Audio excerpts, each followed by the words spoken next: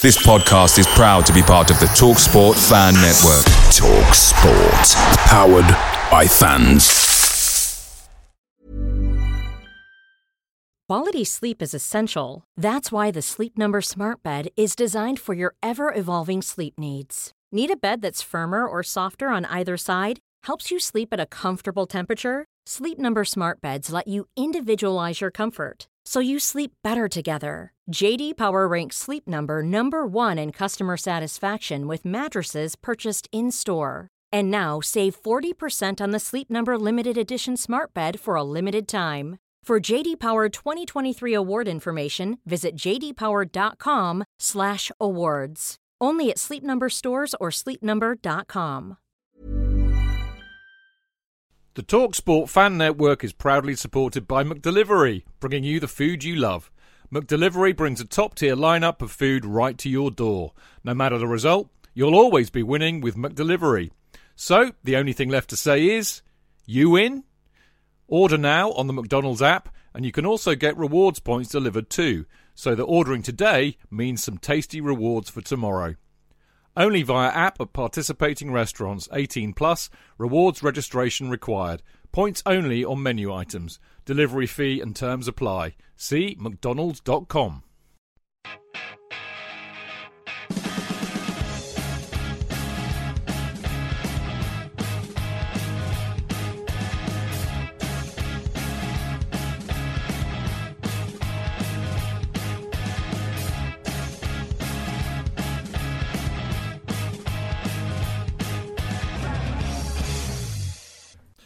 Right, welcome to the Chelsea Fancast. The 50 Years of Chelsea series continues. As you probably all know by now, because I'm sure you've been listening to a few of them that I've been putting up again recently. I'm Stamford Chidge, by the way, in case you've all forgotten.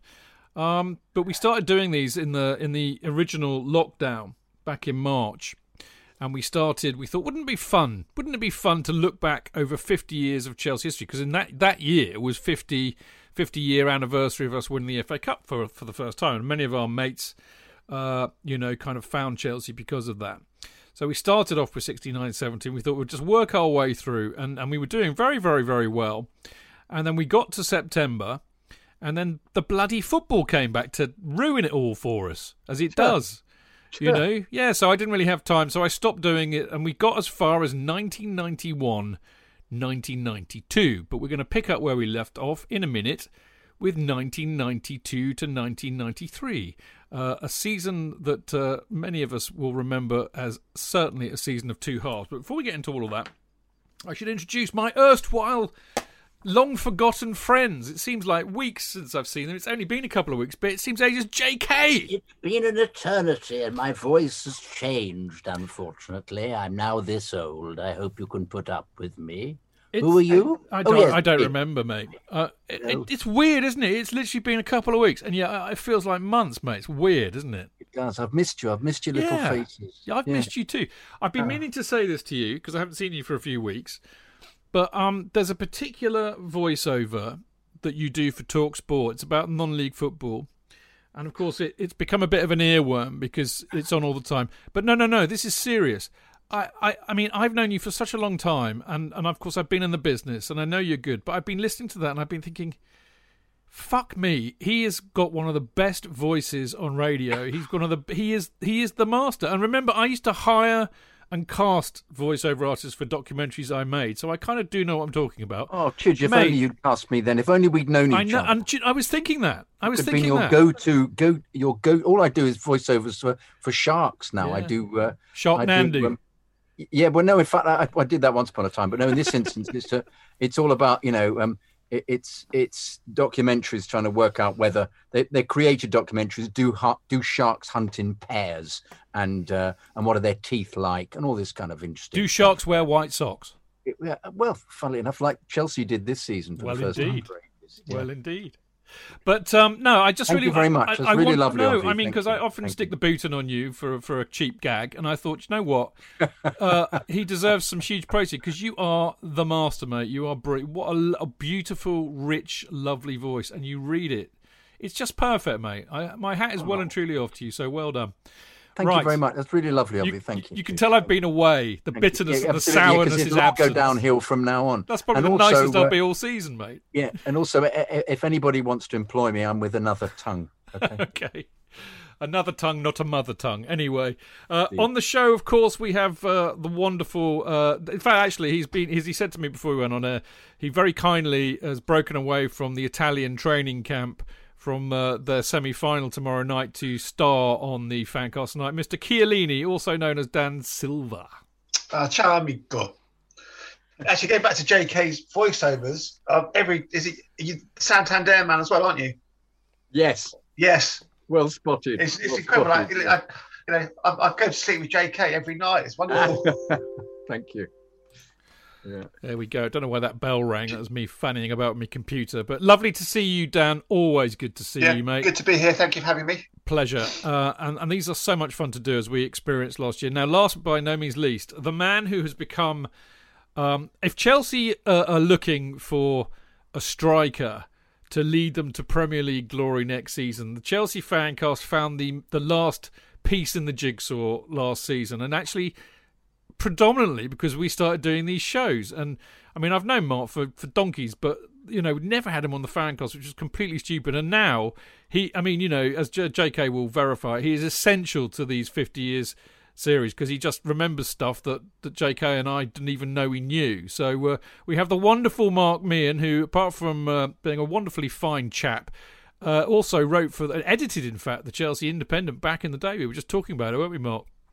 We were, and great to be on the show tonight. Actually, it's this season I got involved with the Chelsea Independent, and what a great season to look back on it. You'd almost call this a typical Chelsea season of being consistent at being inconsistent. Indeed. But more of that over the next couple of hours. I tell you what, Mark, you need to increase your volume a bit as well. You're a bit quiet down there in the I don't know where you are actually, but it looks like a nice room. Anyway, okay, good stuff. Now, of course, I conveniently forgot to tell anybody out there in Mixler land that we were actually recording tonight, because that's kind of how I roll. So anybody who's got a message that we're recording, we're going to be pleasantly surprised. But of course, we can always count on one.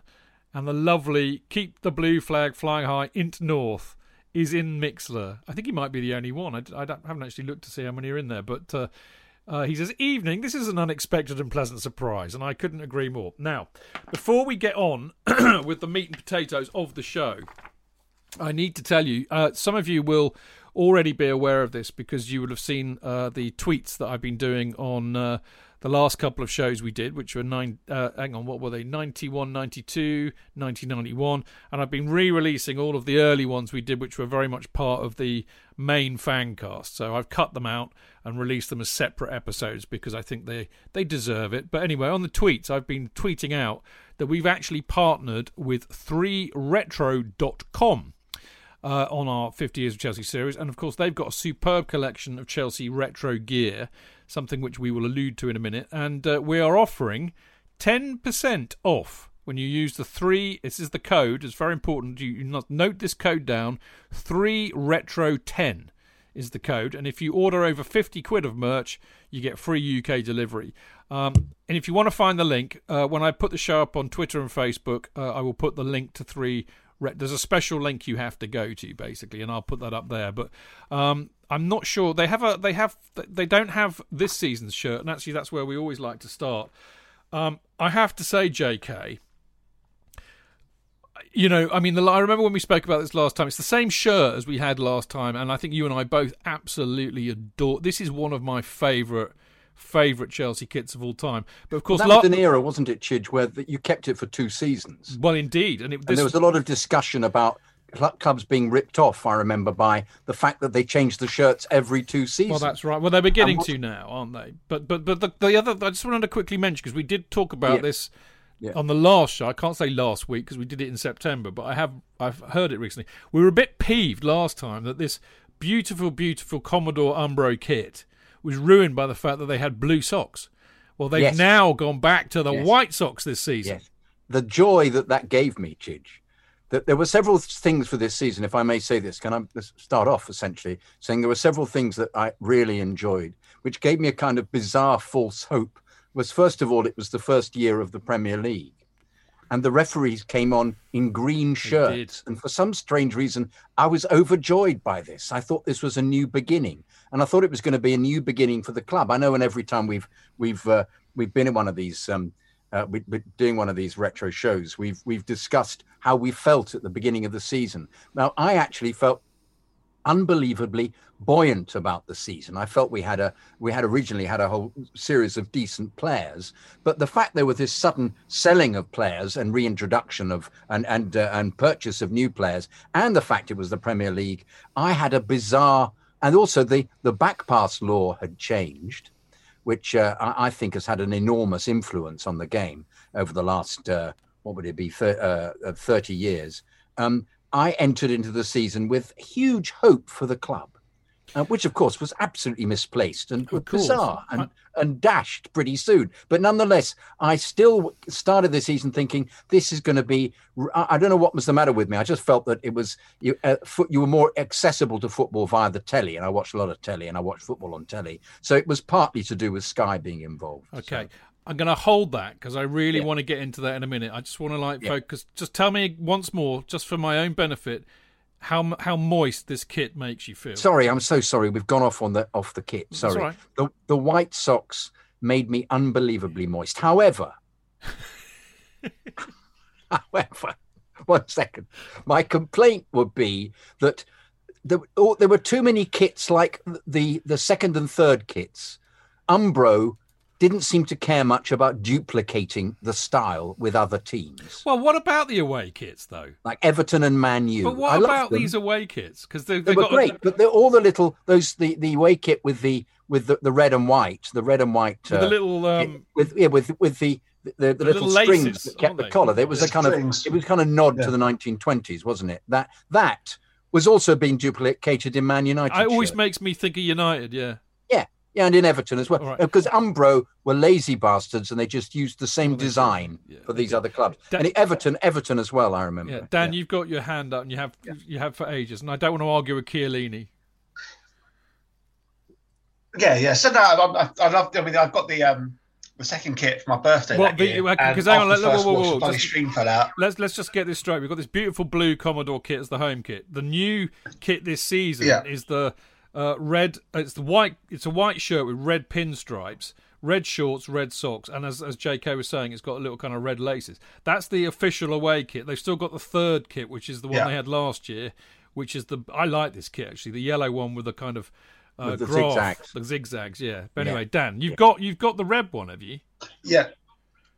I got it for my birthday, and literally the first wash, the red string. This year you got it for your birthday? Find it anywhere.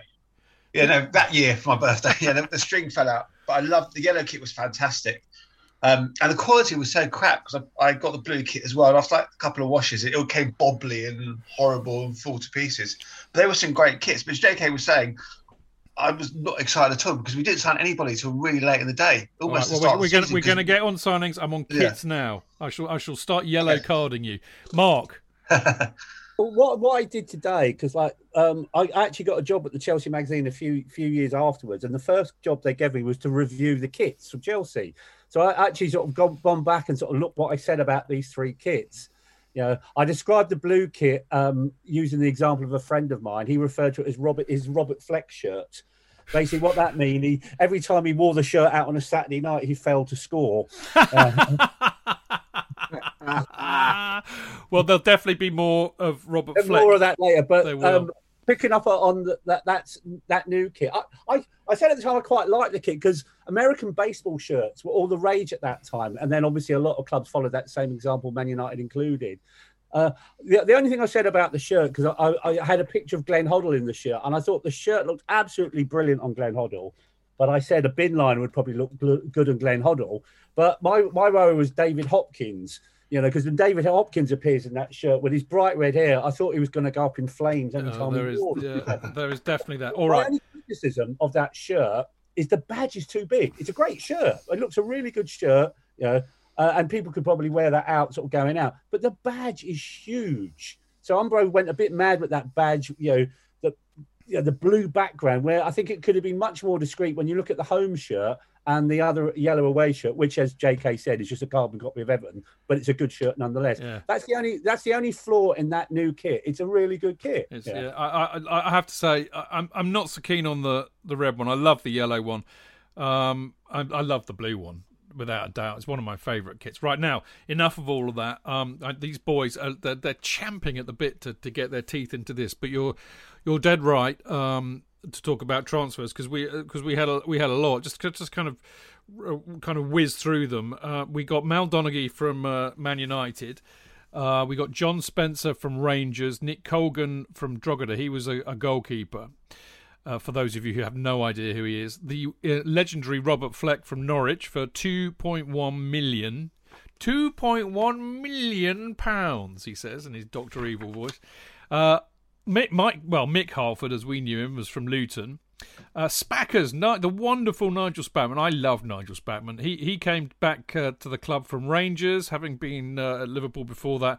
Anthony Barnes came in from Charlton, and Neil Shipperley came up from the youth. So he was a promotion from the youth.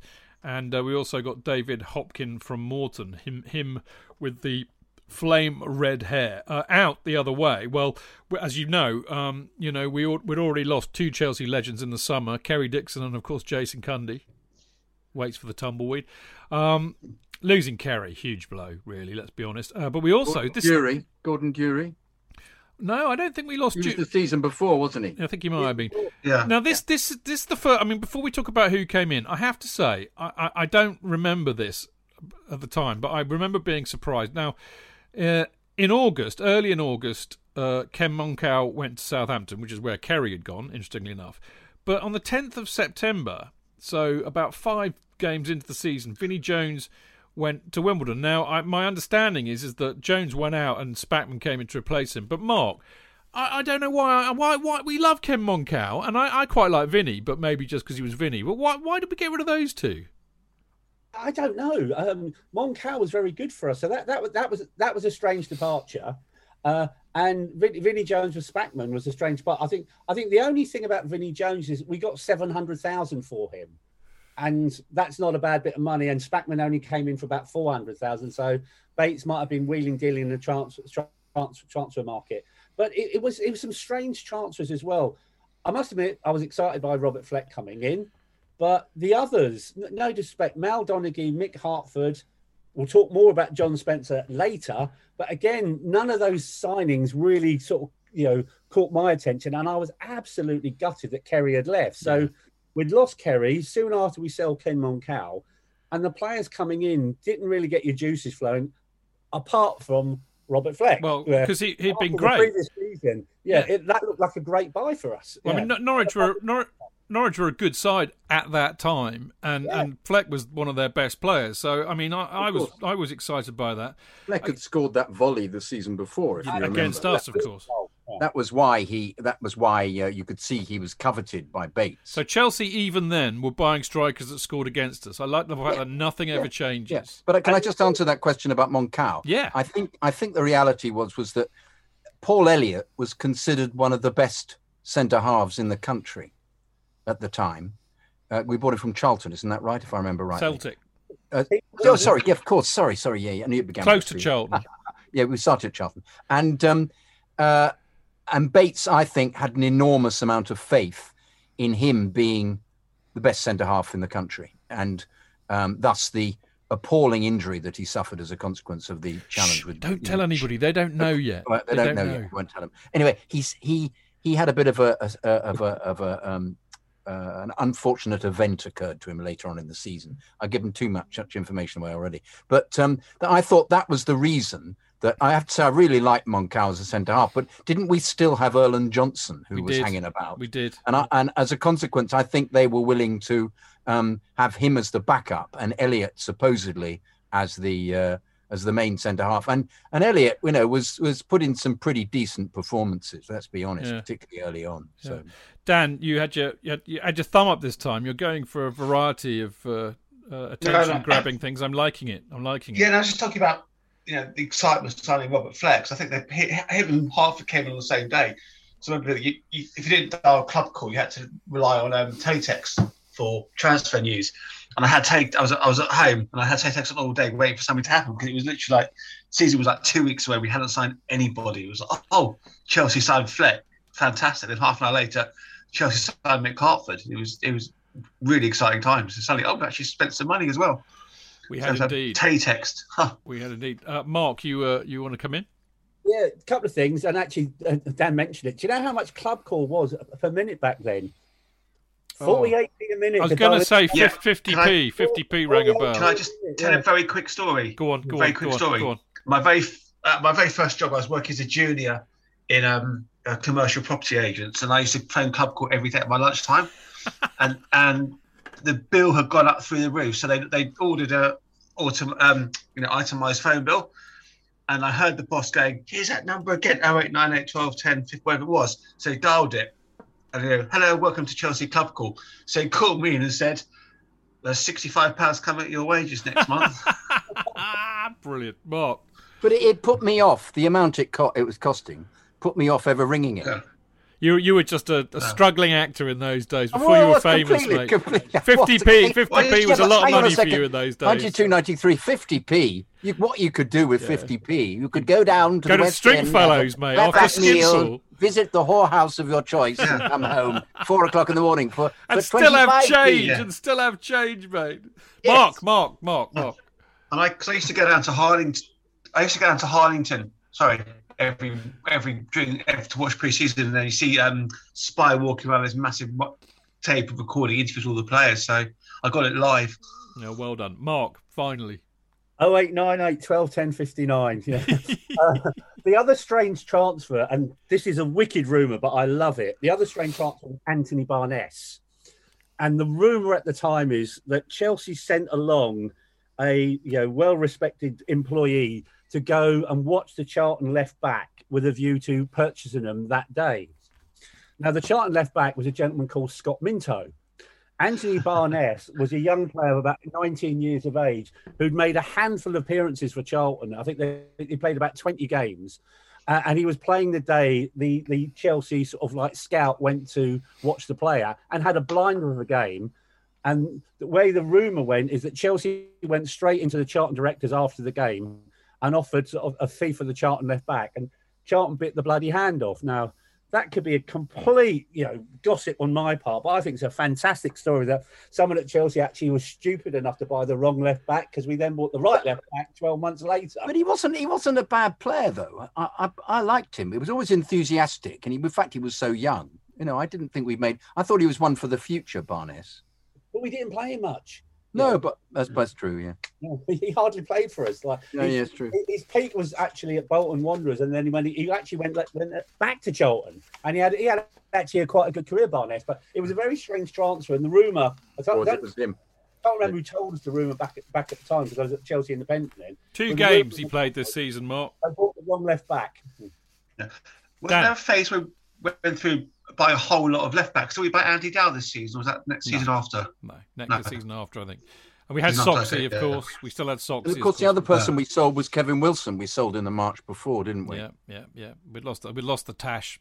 Right, let's get on with the games. I mean, just to pick up on what JK was saying earlier. I mean, actually, this is a good point, and I almost forgot to mention this because JK mentioned that this is the year that the Premier League, which had been in the planning for a couple of years post Italia 90, but the Premier League is finally launched this season.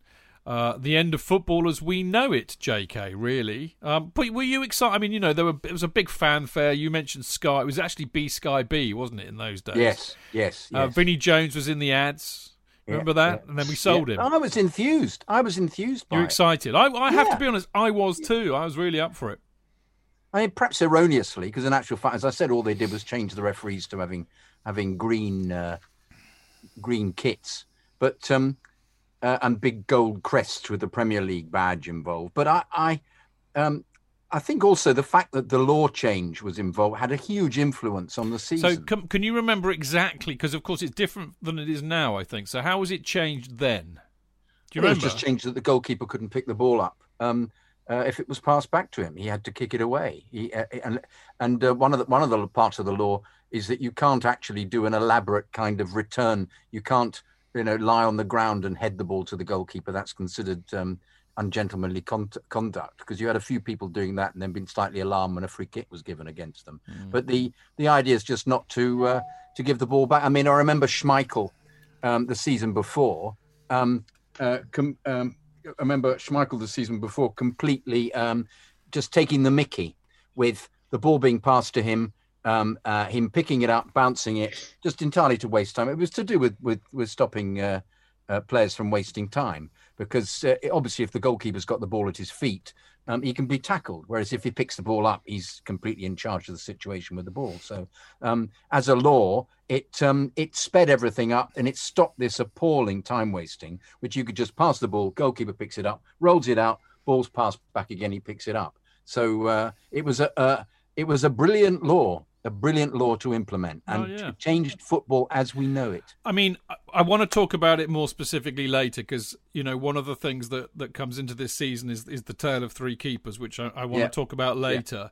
But watching the season review back, what I will say is a little bit of a teaser. I just thought it has a very fascinating link between then and introducing this law and the impact it had on keepers, and now, where every keeper has to be a good footballer. Yeah. And I thought that was just a really interesting observation. Now, we kicked off against Oldham at home on the 15th of August, would you believe? Interestingly enough, next week, when we do 93-94, the season kicked off on August the 14th, exactly the same day as it does this season. But anyway, we kicked off against Oldham.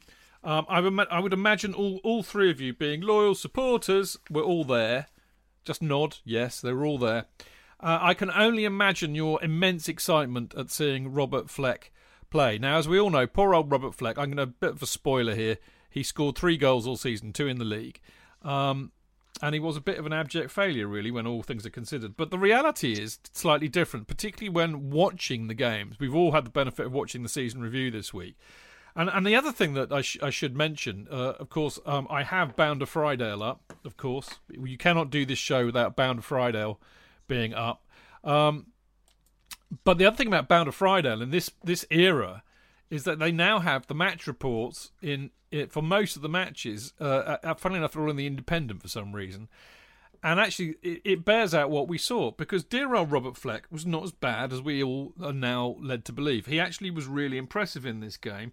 But a bit Werner-esque, I think, in terms of his luck, Dan.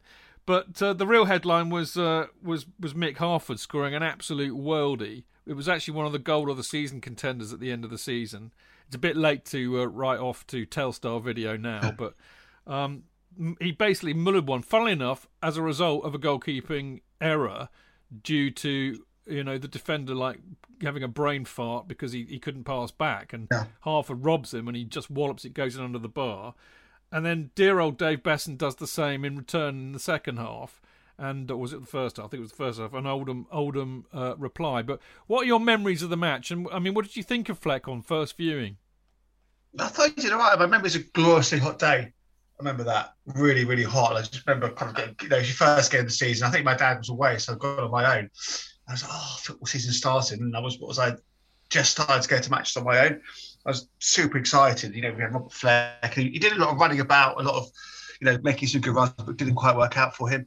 And then Hartford's goal, just wow, take a bow song. It was a tremendous hit. It was towards the away end, if I remember rightly, wasn't it? Opposite the shed. And he just absolutely larped it in. And did Ian Marshall score for them? Yeah. Yeah. Besson tried to clear it, I think, and it.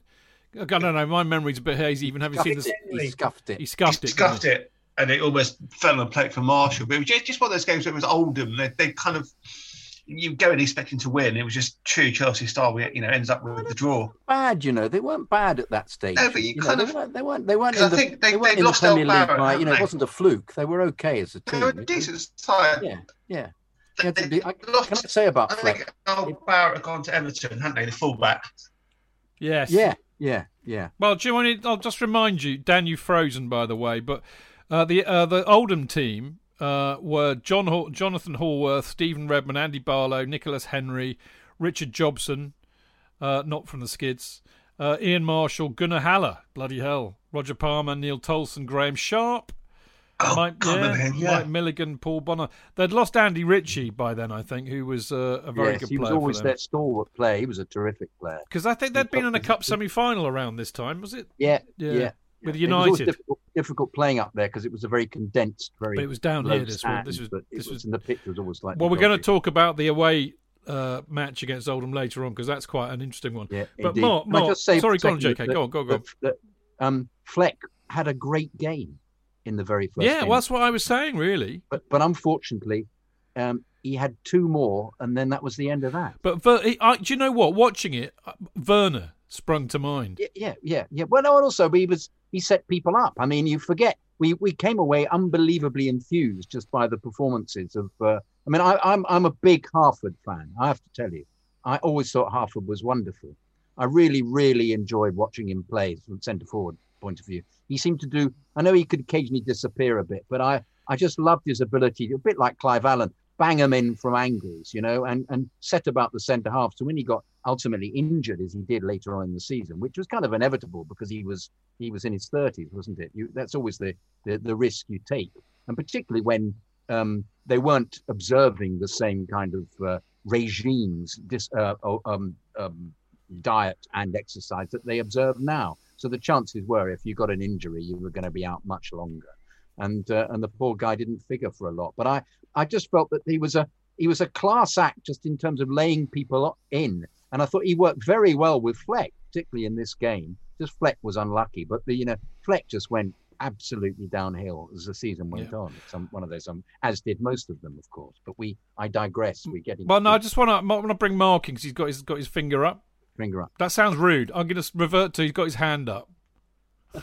Well, I was going to say similar to what JK said. Fleck really started well. He had a really good debut, and it's sort of like a game that's repeated a few years later when Chris Sutton comes along, and you do wonder if Fleck had scored in that debut, might have been different. Don't know, possibly not. I think the other thing to flag is obviously you mentioned Richard Jobson was playing for Oldham, so I just think it's fantastic. Richard Jobson's playing there. A man of many talents, Obviously, the Armory Show nearly finished his career, so he started playing football. I love it. Playing football, he should have played for Charlton, shouldn't he? Into the Valley. Oh, very good. Very good. Very good. Thank you. Or Southampton. The Saints are coming. Yes, exactly. Yeah, I think the only one I can remember by the Armory Show, I think, was Castles in. That's it. Castles in Spain. That was the only one. That was the Armory Show, wasn't it? But the goal was scored by Nick Henry, ex-Man City player.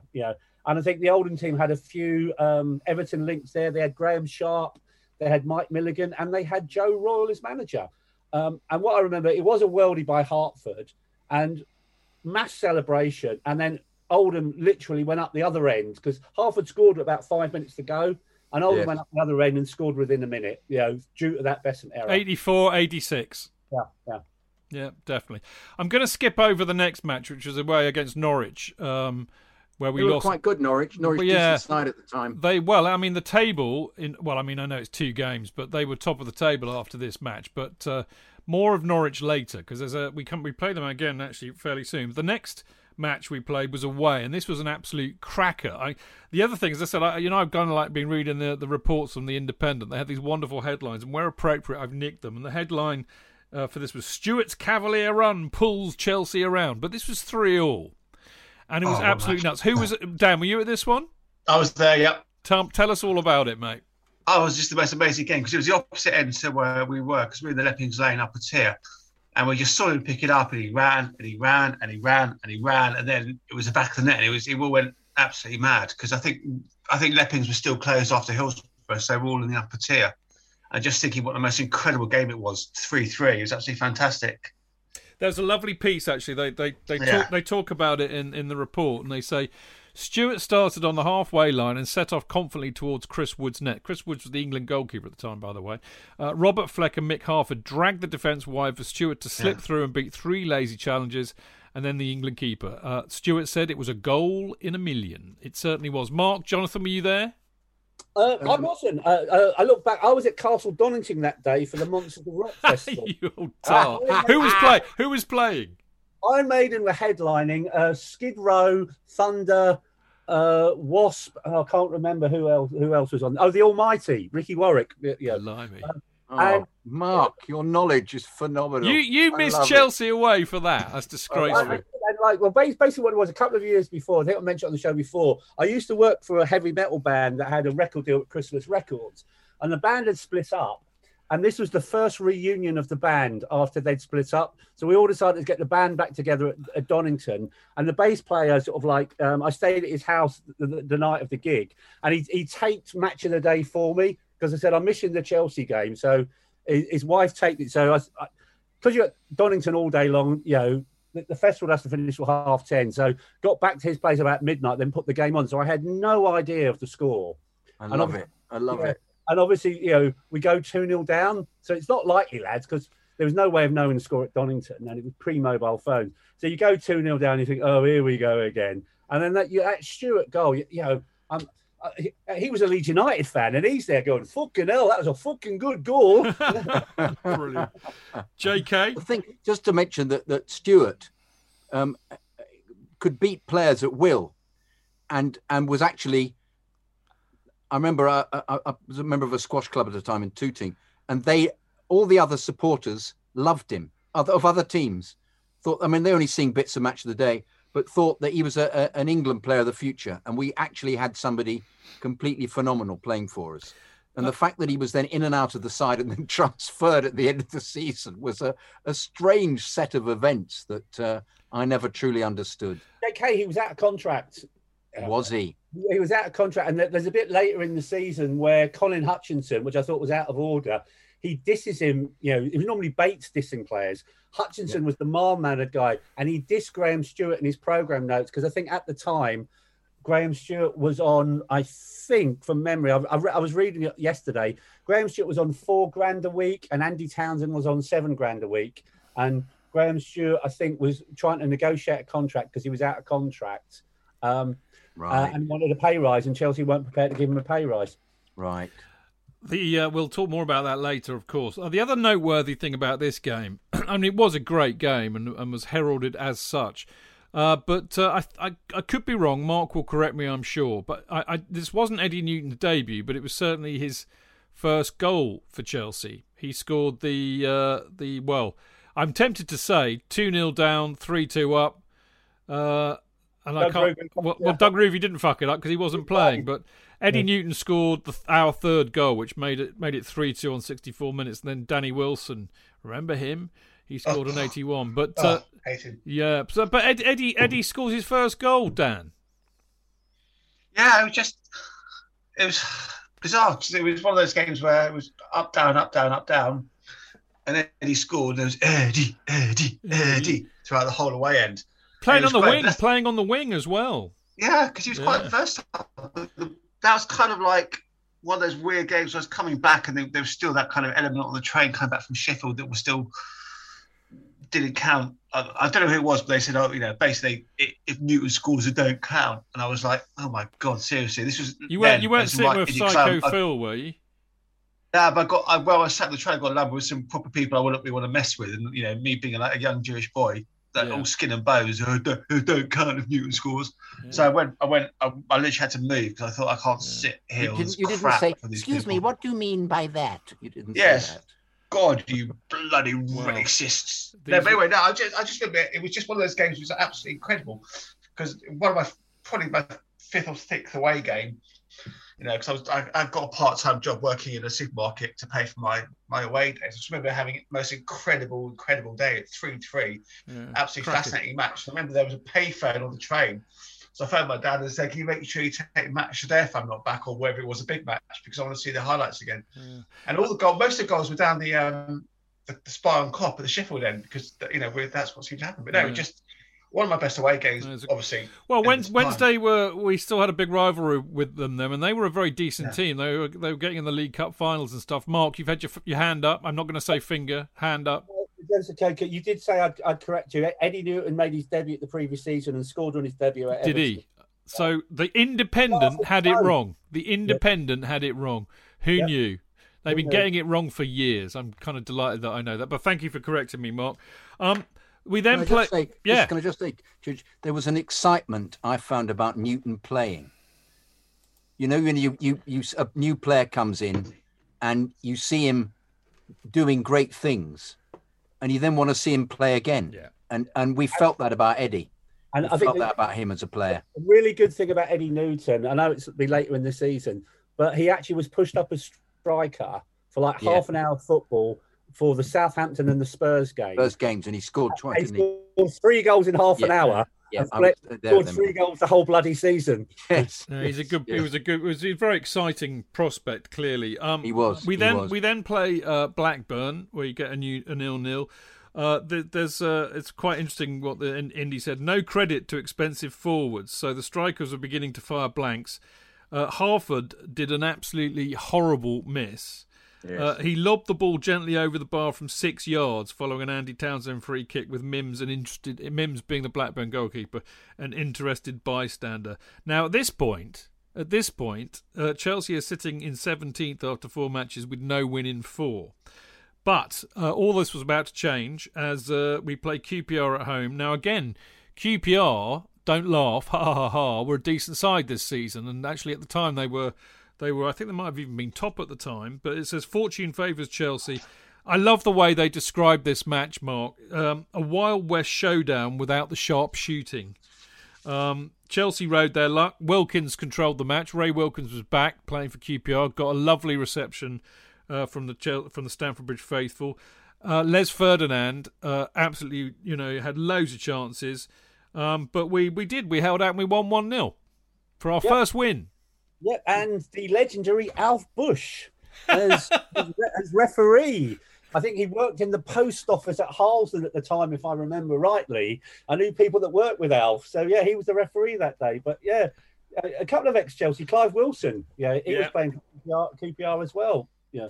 But, yeah, Wilkins got a really good reception, which was lovely to see. And, yes, at that point, QPR were second in the table. Yeah, definitely punching above their weight. Jerry Francis was the manager. Always kind of makes me laugh. I don't know why. With his hair, I think. Yeah, the mullet.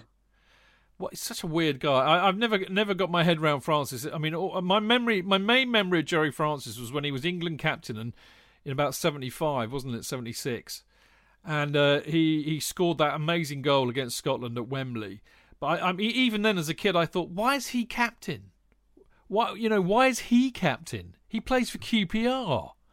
Well, why haven't we got a player from a decent team as England captain? And then he scored that worldie and we won 5-1. It was like, oh, well, maybe he's good after all. And then, of course, he never really did it again. He kind of got injured and he was never quite the same. But anyway, we digress. Next match away, another cracking match. Villa. Aston Villa, again, another decent side. If I just tell you who was playing for Villa that day. Nigel Spink, a European Cup winning goalkeeper. In fact, he made his debut in that game. Earl Barrett, who went there and not Everton. Steve Staunton, Sean Teal, Paul McGrath, Kevin Richardson, Ray Houghton, Gary Parker, Cyril Regis, who was replaced by Frank McAvenny, and then Dalian Atkinson and Steve Froggatt. That, and managed by Kevin Richardson. Didn't you mention Richardson? Yeah, Kevin Richardson, good player. He scored. Scored a great goal, actually. Their opener was a cracker. Managed by big Ron Atkinson. This was a decent team. And what did we do, Dan? We won 3-1. We certainly did. You were there. And I was at the game. Good man. It was Midlands away game on a Tuesday night.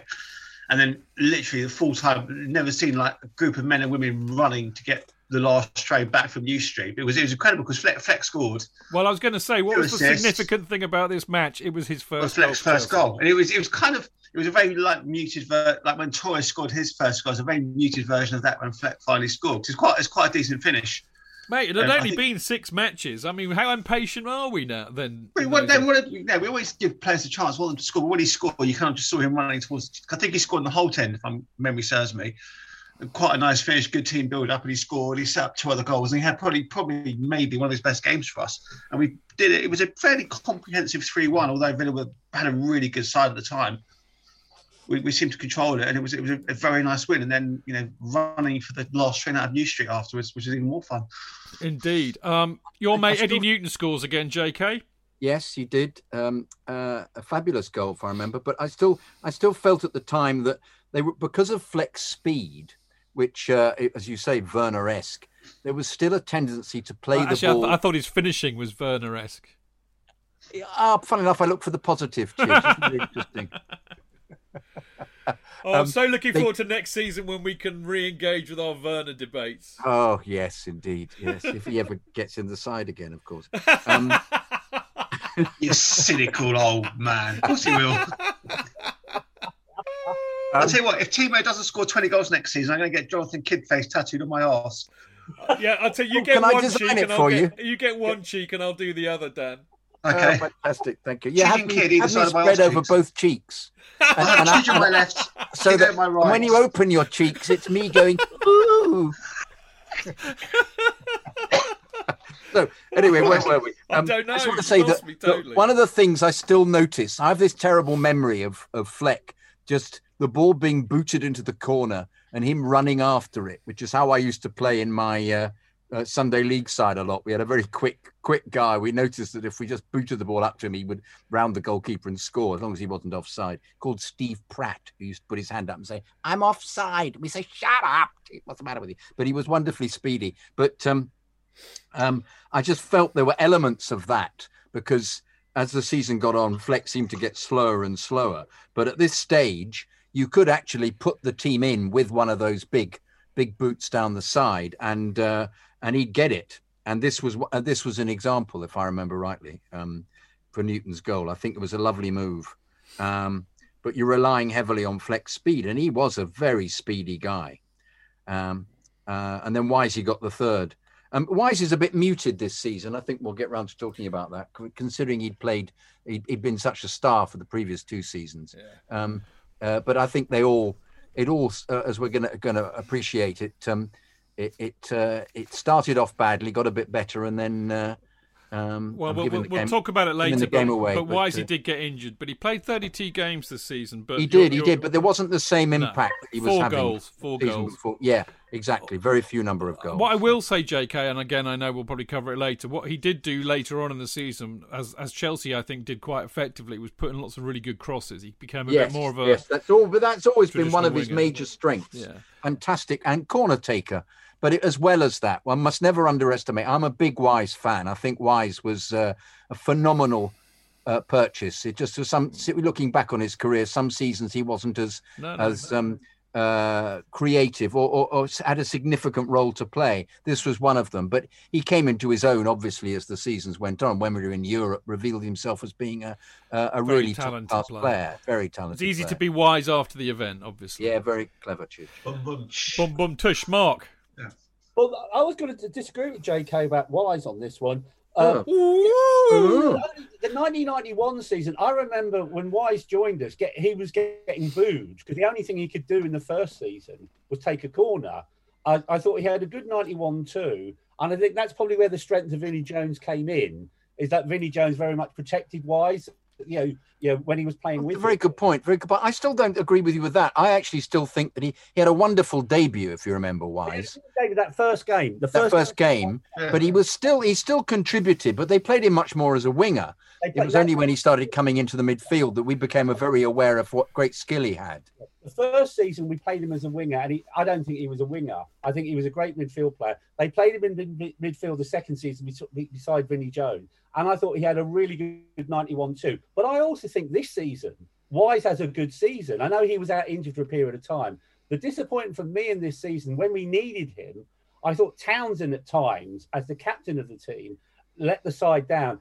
And on the pitch, if you looked at a player during the course of this season, especially when it starts to go wrong, I thought Wise was beginning to show captain material as well. I thought he had I think this is a good Dennis Wise season as well. I know. I suppose with hindsight, I'm comparing him with the player that he became. Oh yeah, I think, and so consequently, I'm not. I didn't feel that he contributed as much as he ultimately did. And considering I just thought he was. I loved him from the beginning. I have to say, Mark. I thought I liked his. I suppose I slightly related to him. I played midfield myself. I like buzzing around a lot. I like getting stuck in. I like and also not giving the ball away. People's nipples when you were playing. And shush, you're not supposed to tell him that. And And I liked his ability. My big thing about Wisey was he hated giving the ball away, and he was such a brilliant passer of the ball. So it's the progress, I suppose, and the fact that he had Townsend with him, and you'd have thought that the two of them would actually then have just bossed. And this is why the season for me was such a bitter disappointment, because I felt that with them you had two of the best midfield players in the country, and it just didn't emerge that way in the season. I don't put that down to Dennis Wise. I put that down to Andy Townsend. All right. Well, very quickly, because I know Dan wants to come in, but I actually thought Townsend had a really good season this season. I thought he really. I mean, he was the captain, wasn't he, this season? Yeah. But that's what I think. This is where Wise was beginning to show the potential future captain. Yeah, but I thought Townsend was doing all right. I mean, I don't know. Maybe the season review doesn't reveal it. The whole picture. Dan, sorry, mate. Yeah, I was going to say, just Jake, I thought it'd be more like Ernie Wise and Dennis Wise. That was worth the wait. Very good. Now, listen, it gets a bit serious now. The next game, of course, is against Liverpool. Not the Liverpool of the 70s and 80s. This is the Liverpool of Graham Souness and the Spice Boys. Just to give you an idea of who was playing for them: David James, Rob Jones. I thought Rob Jones was a good player, actually. David Burrows, didn't think he was. Steve Harkness, Ronnie Whelan, Mark Wright, Dean Saunders. Boo.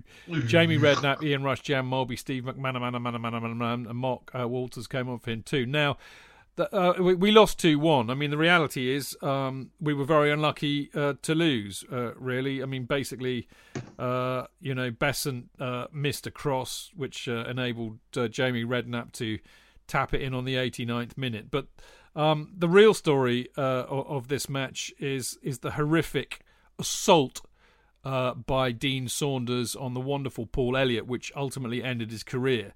This was in the 10th minute, and it's funny how we are recalling in quite granular detail a lot of matches from these eras, and yet most Chelsea supporters of a certain age, if you talk to them about the season 92-93. Mark, they will recall immediately Paul Elliott and that injury as the one thing that sticks out from this season, and it was horrific, wasn't it? Horrible tackle, and even sort of nearly 30 years on, and I think if you ask sort of many Chelsea fans, they still have that deep loathing for Dean Saunders. So like bad enough he ends the guy's career, then of who of all bloody people scores for them but Dean Saunders? Horrible, nasty person. But again, Paul Elliott as a man, pre-lockdown, I was lucky to have lunch with Paul. We chat to him about it, and he bears no grudges where a lot of people would. He's the bigger man and all this. He's moved on. He's not looking back. He's looking forward. But I wouldn't have blamed him if he held a grudge, because that tackle was shocking. And I think the worst part about it, I know he does the private prosecution later. How he didn't get justice, I really don't know. Yeah, when you had the example, I think was it Danny Thomas at Tottenham. When I think he got the elbow, was it Fashion? I can't remember who. Fash. And I think he had to take a private prosecution out and succeeded. This was equally as bad, if not worse, for me. Saunders did Paul Elliott, and he ended his career, and I think that is scandalous that he never faced the consequences of that. I think the problem was the match of the day pictures, or the ones that we've seen as well, can't focus on the challenge sufficiently. That's what I felt. I was actually there. I was. I know. But nonetheless, what are you going to say? Sorry. It was a blatant stab. I know. But I agree. But if you watch the pictures, if a judge is going to look at those pictures, it's not absolutely clear the television angle, and it just looks like two players coming together. I was there. I was in the Kop end. Of course you were. I was doing a TV series in Scotland, and I'd driven down, and I was 5 minutes late for the start. And the only way I parked the car, the only way I could get in was going into the Kop. And I went and stood there. Did you do a Scouse accent in there? I actually, unfortunately, completely gave the game away, because when he was jumped on by Saunders, I went, for fuck's sake, like that. I remember that. And I remember saying to me, are you? He said, are you a Chelsea fan? He said to me. And I went, I said, no, I'm not. I'm not actually. No, I'm just said for fuck's sake. That's all I said. But the die was cast, and I left early. Thus, on the 11th minute. I moved away from him. I tell you that. I did that. But yeah, no, it was for even the, miles away in the Cop, it was absolutely obvious. This is why I was so bemused as when we watched the television footage of it. You think, well, it just looks like two players coming together, unfortunately. So if a judge saw that, he would say, I can't make a judgment on this. But we all knew, they all knew, all the Liverpool fans knew they'd done him. And they all started singing, Dino, because they knew. And but they didn't realise it was a career ending. They knew he'd kicked him. We did reply, though, to be fair. Apparently, I wasn't there, but you guys were. And apparently we were going, Vinny's going to get you. Vinny's going to get you. Well, obviously, I didn't do that, Chid. Well, no, they would have been getting you, mate, I think. They would have been getting me, yeah. But there we go. Absolutely awful and tragic. I mean, the thing that I do like about that match is about a few minutes afterwards, dear old Rodders, David Lee, who features quite prominently this season. We should have got him on the show, shouldn't we? Bless him. He's an absolutely lovely obviously chap. Also, Chid, because he replaces well, he does. Paul Elliott. But he's on the pitch and he scythes Saunders down a few minutes later, and what would have been a double red card these days, and he got just a talking to from the referee. I think the referee understood, though, didn't he? Clearly, it was just lovely, I have to say. Okay, I'm going to warn you now, boys. I'm going to kind of try and scoot through some of these. So what I'm going to do, because I mean we're only 5 matches in, and we're an hour in, and I need to go to bed this week, So what I'm going to do is I'm just going to whiz through the notes that I've got. But jump in if you've got something to say, or put your hand up if you want something relevant to say about that match. Does that make sense? Yeah. Yeah. All right. Can we just make what was the game in where Porterfield said that Besant, that was the end. Well, that's coming up. That's coming up. That's coming up. Don't worry about that. Right. Yeah. Okay. So we go. We've got Norwich at home. This is the other interesting thing. Sorry. Of course, it's the big game. I'm sorry. Now Robins leads another Norwich fight back because they win 3-2. Which is rather annoying. I kind of wonder, actually, and there's something that can come out of this in a minute, whether the Chelsea players were affected by what had happened with Saunders. But anyway, it's the notable thing about this is that it's Spackman's second debut. We were 2-0 up, and then we lost 3-2. 2-0 up, and then we lost 3-2. Two great goals, I have to say, by us. Basically, Harford and Townsend scored really good goals, really good football, ruined by the legend that is Dave Besant. So basically, the first one, he and Mal Donaghy basically just leave across for Robins to score, and they do the same again for Phillips' winner. And in the India, it says Besant went down to gather the crawling ball. I mean, the first goal basically was a shot, and he just it's not very good radio, is it? But he just let it go through his hands. And the second one, he did much the same. As I said, he allowed the ball to bobble through his grasp. Now, apparently, the Stamford Bridge faithful booed the hapless keeper, and afterwards, it says here, this is interesting because it says in the India, disappointed Ian Porterfield admitted that Besant probably needs a change as much as we do, whereas in Rick's complete record, it says that he was really angry and said he'll never play for Chelsea again. Now, I know Dan's got his hand up, and I will go to Dan in a sec, but Mark wants to come in on that. Yeah, I was going to say that, what he actually did say was, Dave Besant will never play for Chelsea again, which I actually thought was a harsh thing for him to say. And Porterfield, which will come later, he turned out to be wrong. Dave Besant did play for Chelsea again. Yeah, and Ian Porterfield didn't. And Ian Porterfield didn't. Exactly. And the other thing, I was just going to say, and you can understand, it was awful that day. It was like a reverse of Liverpool, is booing your own players. You've always had that, Chelsea. Certain players got booed, but it was the level of the crowd that booed Besant that day. It was a large part of the crowd, and you felt sorry for the guy. Okay, you might have said, "Oh, for fuck's sake, Besant," but you'd want. That's exactly what I did, Mark. Yeah.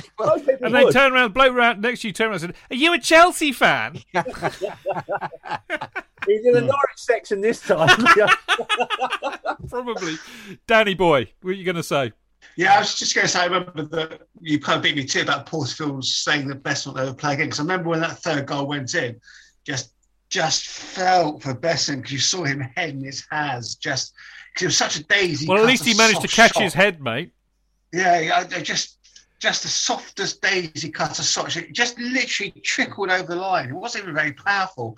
And you're like, oh, Besant, you clumsy fucking idiot, as my dad said. It was just it's Kepa-esque, really, wasn't it? Yeah, that's why I called Kepa the Spanish Day lesson. Yeah. But it was just so frustrating because we were in complete control, and then 20 minutes later, the game was lost. So annoying. Anyway, there'll be more of that in a minute. Sorry, Mark, you just want to come in? He just reminded me about the catching of his head. Obviously, and we'll talk about it next season. I think next season is when he misses the salad cream jar and he drops it on his. Oh yeah. I remember that. Right, next up, to say briefly, Church, we had in our stand. There was always a boy who seemed to express every feeling about these things. They called him. It was the young boy. We'd always say, "What's the young boy got to say for himself?" And he stood up and just went completely berserk about this. And we just allowed it to do his thing, you fucking idiot, and we're all going, I wouldn't go that far. But yes, there was just a universal booing of the poor boy. So, JK, where were you sitting in that season? I was East Stand upper. It was the following season that I went down into the middle. East Stand. We must have sat because I was East Middle up until Ranieri, so we must have sat close to each other because I was right next to what was the director's box. Wow. Well, no, but I was upper though, East Stand upper. No, but then you moved down to middle, didn't you? Middle tier. Yeah, eventually I did. Yeah. We must have sat close to each other. We didn't know. I have to fess up that in September of this year, and of course, actually, about a week before the next, actually, just looking at the round of Friday, 12th of September 1992, the day before, or the week before that, in fact, I had met my future wife, and within about a month, I had been enticed away from the depths of depravity of Lots Road, number 20 Lots Road, down to Winchester in Hampshire, and was on my best behaviour trying to convince this, because we got engaged about 2 months later. So I spent the next year living in Winchester, pretending that I didn't like football at all. Chelsea, who are they? I used to say, no, not interested. So I was pretending that I didn't like football much because I loved this woman so dearly. We are still married, 28 years later. So, that was good cause. So I didn't go to one single match this season. Nada nil zilch. I was an armchair fan for 1992-93. The look of horror on these boys' faces. Not 1 ounce of sympathy. Not one. Look at that. Terrible. Plastic. Terrible. Yeah, I deserve none. Where were you when we were shit? Well, exactly. Well, we weren't that shit this season. Yeah, this part. Yeah, anyway, next match: Chelsea 0, Man City 0, Chelsea 1. Basically, this is interesting for a number of reasons. Well, obviously, it's pretty dismal. Hitchcock replaces Besant, so Porterfield was as good as his word. It's Harford's 5th goal of the season. Well done, Mick Harford. Now, a minute ago I said I wonder if they'd been affected a little bit by what happened to Paul Elliott. I thought Townsend was quite commanding in this game, and there was a very ugly challenge from Simpson which left Wise writhing around on the ground, and he was booked for it. And he was given a dressing down on the pitch by a furious Townsend. And later, Townsend said to the press, "I told Fitzroy he was better than that, and he said he didn't mean to do Dennis, and I'll take his word for it. But as captain of the team, I've got to stand by my players. I saw it as a bad tackle. I just did what I thought was right. A couple of weeks ago, we lost Paul Elliott with a bad injury, and I didn't want to see either Dennis or Fitzroy carted off and out of the game for the rest of the year." So I just kind of wondered maybe they had been a little bit, unsurprisingly, really, to be affected by that. But I think well played Townsend there. That's real captaincy material. Now, Chelsea are now 8th in the table. Chidge. Yes. I also felt there was I think they felt there was a lack of justice with the whole thing with Paul Elliott. And I think they realised that it was a career-ending injury. They were hoping it wasn't, but they feared for that. And I think that there was a pall over the team as a consequence, actually. And I think this is a perfect example of how they were feeling. I think there was a resentment at the fact that their centre half, who was being, if I remember rightly, been called up for England, hadn't he? He was in the England squad. Was being would possibly was going to be definitely out for the season. because he says they want to see either Dennis or Fitzroy carted off out of the game for the rest of the year. They knew he was going to be out for the rest of the year. So I think there was an indignation within the side at the time, actually, which he expressed. The other interesting thing is, I mean, we've all watched an awful lot of football, and of course, in recent years, with all the TV angles and TV cameras, when you see a really bad injury on the pitch, and immediately you can see in the players' faces how serious it is. I'm thinking of that. Oh bollocks! What's his name? Perez? Is it Perez? The Everton player. Gomez. Thank you. When he got done by Son. Yeah, and you see the players' faces in horror. Yeah. What was really interesting? I mean, interesting is perhaps the wrong word to choose because it means an awful lot to us. But when Elliott got done, you had that kind of look in the players' faces. They all knew immediately how serious that injury was. So I think you may be right there. Anybody who wants to know and understand how typical Chelsea are, the next game proves it, right? We're 8th in the table. We've got a bit of form. Flex can't score for Toffee. Mick Harford scored 5 in about 5 or 6 games. He's doing all right. So we go and play Nottingham Forest at home, who are the bottom table. They are bottom now after about 7 or 8 games. They remain bottom for the entire season. This was the awful season where anybody who loves Brian Clough, as I do, this was it was like watching a car crash happening in slow motion, because he was an alcoholic and he'd lost the plot that season. He looked really ill and it was really, really sad. But anyway, they ended up getting relegated. And it was just awful, firing blanks, and we couldn't put a goal past an abject Forest. And I love this in the Indy. When the home fans stood to cheer a gung-ho piece of defending by Frank Sinclair, one realised that they had little else to get excited about. Nods of agreement all round. I think we'll give that one a swerve. At this point, I just want to quickly talk about... I mean, we've kind of talked about Eddie, haven't we, about how impressive his form was on the wing. So we've done that. Well, let's go up to Highbury, shall we? Which is the next match on the list. By the way, we'd beaten Walsall 3-0 away in the Coca-Cola Cup. We go to Highbury in 11th place, and... a frustrating match, I think. There was a ridiculous goal by Merson. Absolutely ridiculous. Kevin Hitchcock, who's retained the goalkeeping place ahead of Besant, obviously, saves Lee Dixon's penalty. But Ian Wright, not for the first time, basically screws it for us by scoring on the 85th minute. But the interesting thing about this, I don't know if you boys will remember this, but apparently a police spokesman said that he had seen Ian Wright make one gesture to the visiting supporters after scoring the winner and had been told of another. He intended referring the complaint to Lancaster Gate. Mark? Yep, I remember. I was there. It was you who made the complaint to the police? No. In those days, in the clock end, you used to get half the clock end, and also used to give the sort of seat bit on the side. They were rebuilding the North Bank this season. And I was going to say, they were rebuilding mural. So the mural, I remember, the Arsenal murals, that's when you start to get the old Highbury Library. So you got a smaller bit of the end part of the stand where the away in, and I was in the seats that day, and we played well. As I say, Kevin Hitchcock saved. And as was the way back then, like the Chelsea end spent the whole time obviously referring to Mr. Wright as Ian Wank, and that constantly was for the whole game. And Ian Wank. Ian Wank.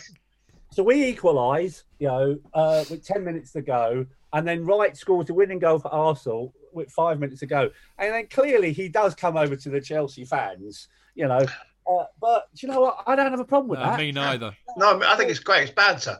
It's fun. So, like, why the bloody hell? And I remember it. People were complaining to stewards afterwards and reporting to the police, for crying out loud. We got to bloody take it. So I was really surprised. It was in the Sunday papers the next day.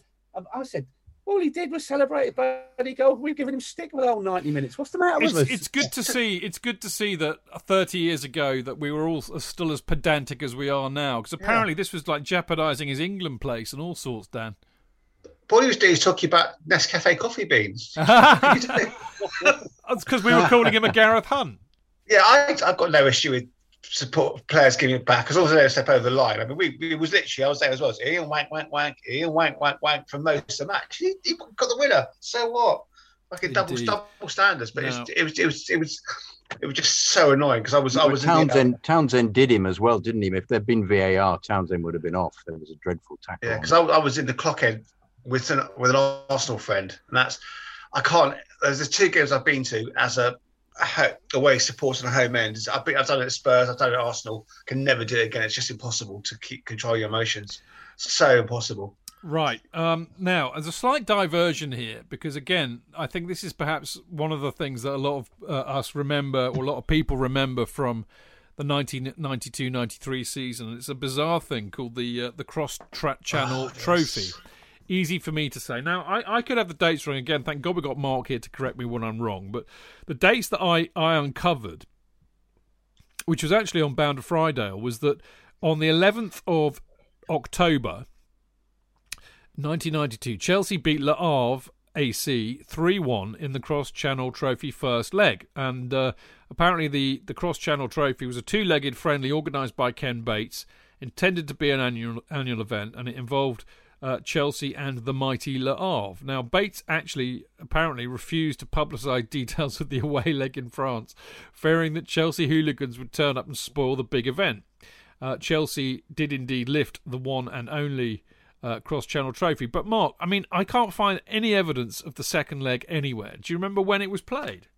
Second leg was played at the end of the season. I think it was played around April, and it was a draw. And probably as many went out to the away leg as probably were at that home leg on that Sunday. Yeah, I think the only remarkable thing about that home leg on the Sunday is you actually have the debut and the sole appearance as a second half substitute of Alec Chamberlain in goal for Chelsea. Right. He actually did appear for Chelsea in that brief time he was with us on loan. He'd been on the bench for the last few games, funnily enough. He'd been on the bench and not made appearance. He came on in that cross-channel game. Yeah. Dan, you were about to chip in? I was going to say what Mark said. Yeah, I remember I was there for the game on a Sunday night. It was like 11 o'clock kickoff something. It was like a ridiculous kickoff time, wasn't it? I was there. I remember Cheltel, the dear old Cheltel, back in the days of doing the Fancast in Putney Station, used to talk a lot about the away leg, going over on the Cross-Channel ferry for the Cross-Channel Trophy. So Tell remembers it fondly. JK, any memories of it? None whatsoever. None whatsoever. That you surprised me. It's a complete surprise to me that ever took place. Wow. I have no memory. Wow. But then once again, I need to be have to Mark reminding me what's been going. Well, there you go. So that was the Cross-Channel Trophy. I'd love to hear if anybody's got stories of the Cross-Channel Trophy. If anybody's got stories of Cross-Channel, send them to me and I'll do a blog on it. Okay, an anniversary blog on it. But there we go. I think someone posted photos up on Twitter probably sometime in the last year.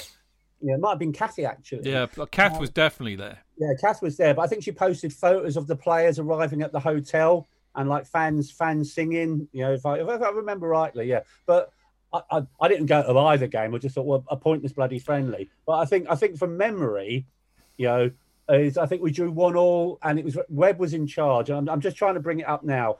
We played. Where have you found it? Because I couldn't find this anywhere.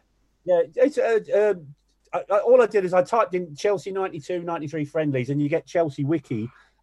We played them on the 23rd of April, Friday night, a Friday night in Le Havre, and people come over on the ferry from Portsmouth. I know people that went. They just said it was a piss up. Yeah. 1-1 draw. That's what Tell says. He said he got absolutely battered all weekend. I don't know anyone remember. I thought Graham Ricks, from memory, for some reason, played for Le Havre. I could be wrong. Yeah. Yeah, weird, eh? But we've got a side out in the second game. Yeah, like a first team side. Yeah, Frank Sinclair for us. Bottom line is, if you weren't at Chelsea away to Le Havre in the Cross-Channel Trophy, then you're not proper Chelsea, I think is the moral of that story. Right, back to the league.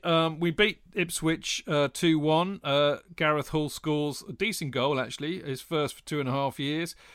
Frank Sinclair scores a debut goal in the Coca-Cola Cup against Newcastle. Stewart's on the score sheet again against Palace. Joe Allen gets transferred to Brentford on the 19th of November for $275,000. I mean, I know you really liked Joe Allen, didn't you? But I mean, I'm surprised in a sense, JK, he didn't go in the summer, considering we bought Fleck and Harford, and we still had Cascarino around as well. Very confusing as to why he ever got bought in the first place. He was one of Porterfield's great signings, wasn't he? In the season before, but obviously they decided he wasn't for them. Have we bought Cascarino by then? No.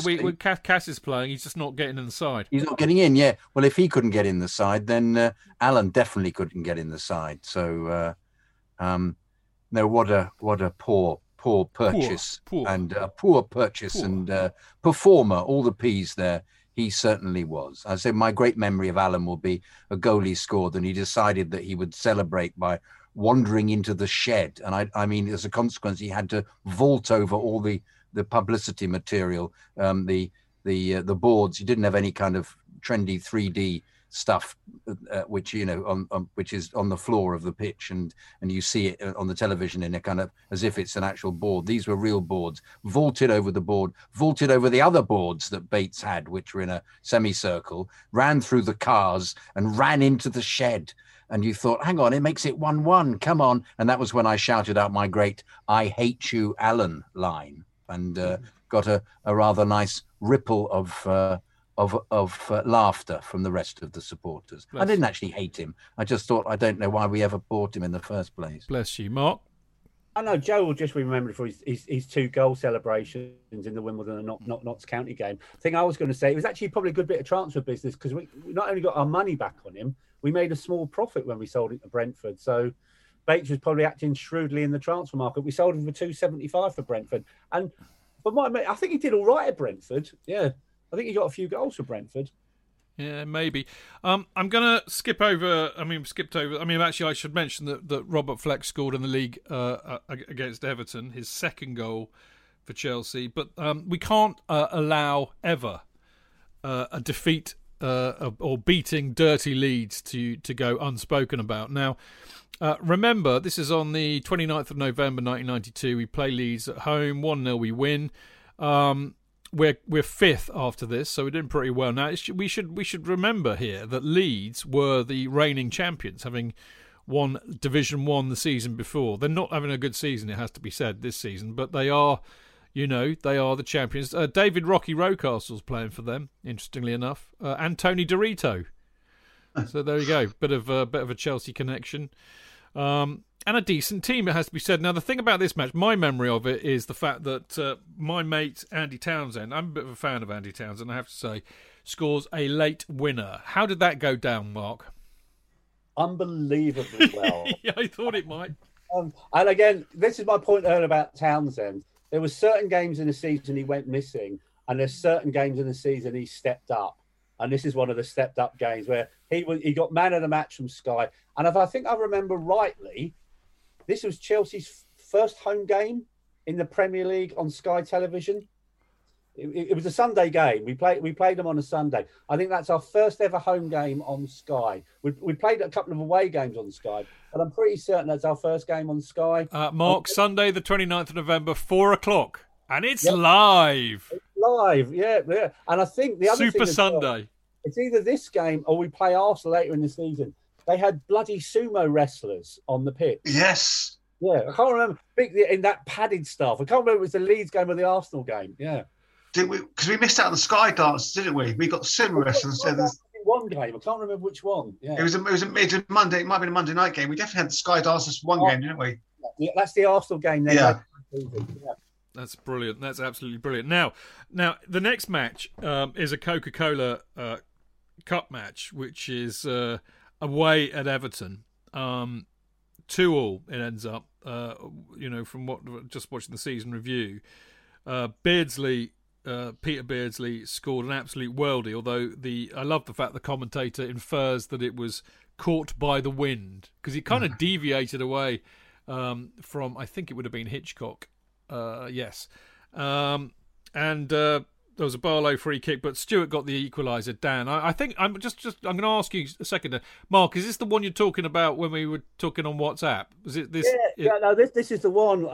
But basically, I didn't go to it, but my friends went. All right, I'm going to hold you there. I just wanted to check, but I'm going to go to Dan and I'll come to Mark. Oh no, just very quickly. My mate, he's a very good Everton fan. They used to call him Stewart over the Barlow, because he was so bad. Really? I like that. Yeah. So, Mark, you got a good story about this one? Yeah, no, I didn't go. My mates went to it. And normally, and God rest his soul, a friend of mine called Mark Pulver, who did the Chelsea Independent with, he normally drives to away games. But back then, it's probably the same now. A motorway trip midweek to sort of Liverpool was just like a pain in the arse, roadworks, etc.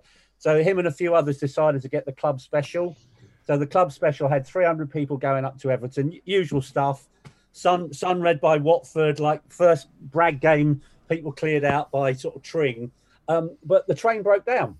So the train broke down, of Crewe, of all places. And there comes a point where you're not going to make the game. And there were people who were ever present and hadn't missed the game in years. And when you realise that you're not going to get there for the second half, you're not going to score. There were some people like on the verge of tears. But the beauty about it, in the Chelsea Independent for the next game, came up with this absolutely brilliant musical line, and probably get JK to sing. But obviously what they said is, "Oh, Mr. Porterfield, what shall I do? I want to go to Everton, but the train stopped at Crewe." Oh, Mr. Porterfield, what can I do? I wanted to go to Everton, but ended up in Crewe. That reminds me of the Carling Cup final against Liverpool in 2005. Five. Yeah. And half time. Because we'd been on the bit. We got a pub to open up in Tiger. Is it Cardiff Bay, Tiger Bay, or something like that? We actually got this pub to open up. He didn't want to. We were there at 10. He didn't want to have anything to do with it, but we just kept on banging on the door until he opened up. So we had been on the beer all bloody day, and I think most of Chelsea had as well. Because at half time, I was absolutely busting for a piss, and even the lady, there were very few ladies there, so even the blokes were going into the ladies, but you just couldn't go. And I started this chant. Carefree, wherever you may be, we can't go to the lavatory, and we don't give a fuck wherever we may pee, because we are the famous CFC. Got a few laughs at the time. That's another chant from that, which I really enjoyed, which was doing the rounds after, much to the annoyance of the Scousers. Just like Robin, we hate Scousers, or something like that. Just like Scousers, we love Robin. That's it. Get it right, Chidgey. Fuck's sake. Anyway, we digress. That's 2005, which is going to be in about 10 years' time by the rate we're going. Very quickly, you can't ignore a victory against Spurs. No, of course not. Now, the other thing is we're fourth. We're doing quite well. This is the interesting thing about this. We win 2-0, 2 late goals. Actually, JK kind of alluded to this earlier because Eddie Newton scored both of them. Because basically he had to move to the striker's role because Fleck went off injured. But this Can is I what... just say, this was a wonderfully...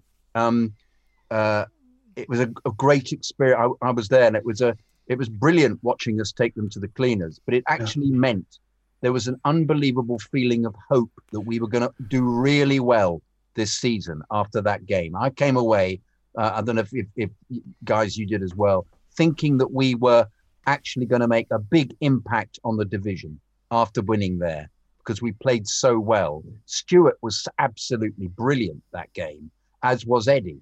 And both of those were such youths, and yet it was such a terrific team performance that we were all on an immense high, and it was such a disappointment then the rest of the season, I have to say, from that one game downward.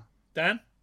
Yeah, I'm the same with JK. I was there, and weirdly Sol Campbell made his debut and scored his first goal. You know what? I was listening to Talk Sport last night, and so was I. Yeah, and they were listening. They had that Sol Campbell thing, and I thought, oh, for fuck's sake, I'm not listening to that. But actually, it wasn't too bad. And I was listening to it. Yeah. And they said he said exactly. Oh well, I scored my debut goal, but I didn't really like the game. But I thought, oh yes, we're doing that tomorrow. 9-2 Chelsea. Yes, so we thought. Yeah, no, same. He scored his first goal. Cause I think like 5 minutes to go, so had a bit of nerves in the last few minutes, but it was like JK, you walking out with a 2-1 win, thinking, you know what, 10 feet tall. We're getting somewhere. This is looking good. Yeah. Mark? And it ended up. Yeah, I was going to say the same thing. This is probably the high point of the season. I think this is where we really, really peaked. And we'll probably skim through it because not a lot happened. The following week, we go to Middlesbrough, and we get a draw to go up second. So it didn't get any better than this probably for the rest of the season. Yeah. The only thing I want to add as well, the other thing about this game is Cundy played against us. Yeah. Yeah, and bearing in mind, it wasn't his say in getting transferred. And all the protests about Cundy must stay and the graffiti, etc. there were some people who actually booed Cundy that game. That was the thing I remember as well. And I thought, hang on a minute, he never wanted to bloody leave, Yeah. But it comes back to the mind of a football fan. No, but also I think there was an ignorance as well, Mark. I don't think that information was disseminated in any way near the same way that is now. So we had no idea. We just saw that he'd gone to. That's from my point of view. I saw he'd gone to Spurs. I didn't know. Did you boo him? Did you boo the him, machinations? Did you boo him? I might have done. You did, didn't you? You did. I'm going to tell him. I'm going to text him in a minute. So you know what? JK booed you on the 5th of December 1992. Do you remember, Jace? Yeah, I remember booing him, Chidge. All right, yeah, fair enough. I'm happy to admit it. But then I've subsequently, I don't boo Chelsea players, but I was young and misled by those around me. Okay, I'll let you off. All I can say. Listen, you're all absolutely, I love you lot. You're all singing from the same song sheet here because the Indie in their report, and I thought, I actually took this out in full because I thought it was fascinating. I think Mark's absolutely right. And it's really interesting because Mark, said earlier on, this is very much a season of two halves, and I actually titled it very much like that in the notes. First half of the season, punching above our weight. Second half of the season, punching below our weight. But this was pretty much the high watermark, as you boys were saying. 7 wins in 9 games, including the significant, if untidy one against Leeds United last Sunday, and Chelsea were thinking trophies. They seem to have mastered the invaluable knack of winning even when playing badly. But whether they could maintain the momentum when injuries began to nag at their confidence was central to yesterday's game. They had to adjust to the suspension of Mick Harford, whose abrasive and effective leading of their attack had taken them into the top 6. And they did, because they put Eddie up front and boom, he scores 2 great goals. Now, Mark said a minute ago that we moved up to second after a 0-0 draw with Borough. But this is really where... and Hitchcock, by the way, was absolutely brilliant against Bury. He was playing wonderfully. Yeah, but never got this. Never got why they signed Karim. Well, he was brilliant in this match particularly, and he pretty much kept us in it. But this is what both the Indie and then Porterfield had to say about it, because clearly he was being questioned about it because Dimitri Karim was signed on the 22nd of December, which is like a week after I think obviously they knew he was going to be signed, so they were already talking about it. But in the Indie, they said that there were no goals scored, highlighted the quality of the goalkeeping. Kevin Hitchcock, who was facing competition for his place with the signing of Russian keeper Dimitri Karim from CSKA Moscow, showed that he will not surrender his position lightly. And then following that, Porterfield said, "I'd give anything to win something with Chelsea. I want success for this club more than anything." Of his decision to sign Karim, he said, "We are not bringing the Russian in to take Kevin Hitchcock's place. The fact is we need 2 keepers. Kevin is in charge of the shirt because he's playing so well, and long may it continue. I've got a lot of players trying to get into this team, and the Russian will have to join them. This is a young side, and I've known them for 4 years and watched them mature and get stronger. It gives me great satisfaction, but we're not going to start shouting about being second for what might be a few hours." How present he was. But there you go. The last match in this kind of half of the show, because we're going to have a break in a second, is the 1-0 win against Everton, which was the Coca-Cola Cup replay, the 5th round replay. And we won 1-0, as I said. There are only 3 things that I can remember from this game, really. Andy Townsend scoring the winner. See, my mate Andy Townsend stepping up again when the captain's needed. I can remember Everton's absolutely diabolical kit. I think it's one of the worst kits I've ever seen. It even rivals Coventry's shit brown kit. But the other thing I remember was Gareth Hall with an absolutely awful tackle, which got a red card even in those days. But Townsend adds the fizz, Mark. Yep, another cracking game. I was actually going to mention the Everton kit because, ironically, we were talking about this sort of like last season when we brought in the pink and blue kit. And if you look at the pink and blue kit we brought in last season and look at the Everton kit, it's very similar. Yes. It's very similar. Because it's Umbro. Exactly, yeah. I know we're Nike, can't we? Yeah, we're Nike. But this one's kind of orange and shit brown. It's an orange and blue. Oh, sorry, from last season. Sorry. No, I was just thinking the reason that because it's very similar to the stripes that we had subsequently, because all they did was just they seemed to move the same design around. Do you remember that the season we had the white with the yellow and the white underarms, and Everton had exactly the same kit. It seemed they were unbelievably lazy with their design. And I hated that because I wanted my club to have an absolutely individual design. Didn't want to be shared with 2 other clubs in the division. I found that absolutely bizarre. On kits, JK, this season, Sheffield Wednesday's kit is yellow and black. And then the following season, who turns out with an away kit in yellow and black, which is a classy away kit, by the way. I like it. Yeah, all they did is they probably had shirts left over, took the Sheffield Wednesday badge, put the Chelsea badge on. Yes, there you are. Yes. Yeah. A very quick interruption here. Breaking news, because he's listening in the show at the moment. We've got. I'll give him his Twitter handle because he's a brilliant bloke. Fat Frank 1905 on Twitter @ Fat Frank 1905. He's just posted 4 pictures of Le Havre away, and you know what you said about it being a piss up. You're not wrong. I wonder if we're in our funny away kit. He's got a lovely picture. There's one with Spackers. Definitely Spackers. Brilliant. Frank, this is brilliant. Oh, look at that. Go and check it out @ Fat Frank 1905 on Twitter, and you can see 4 pics from his time on the Cross Channel Trophy second leg. Dan, you looked as though you were about to say something before I rudely interrupted.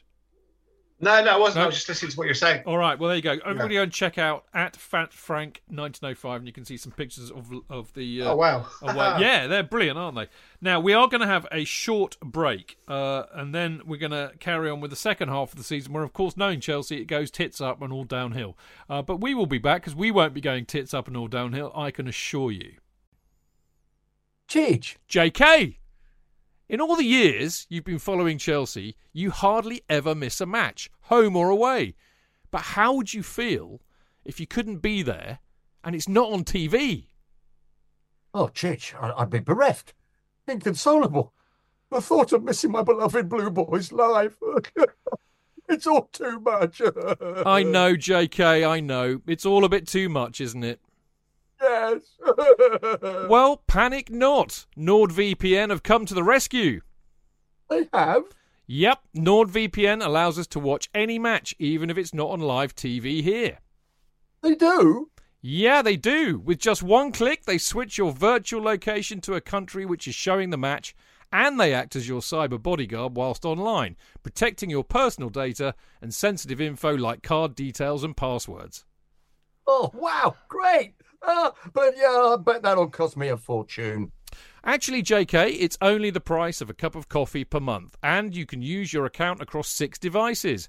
It's a bargain, JK, and best of all, no more tears for you. Oh, thank you, NordVPN. I'm so happy I could cry. Where do I sign up, Chidge? Well, to get the best discount off your NordVPN plan, go to nordvpn.com/Chelsea Fancast. There's no risk with Nord's 30-day money-back guarantee, and you'll help support the Chelsea Fancast. The link is in the podcast episode description box. Away days are great, but there's nothing quite like playing at home. The same goes for McDonald's. Maximise your home ground advantage with McDelivery. You in? Order now on the McDonald's app. At participating restaurants, 18 plus, serving times, delivery fee and terms apply. See mcdonalds.com.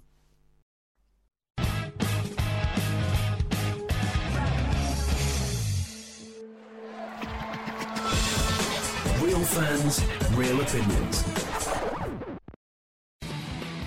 I'm Jason Cundy, and you're listening to the Chelsea Football Fancast. Up the Chelsea! Footballfancast.com.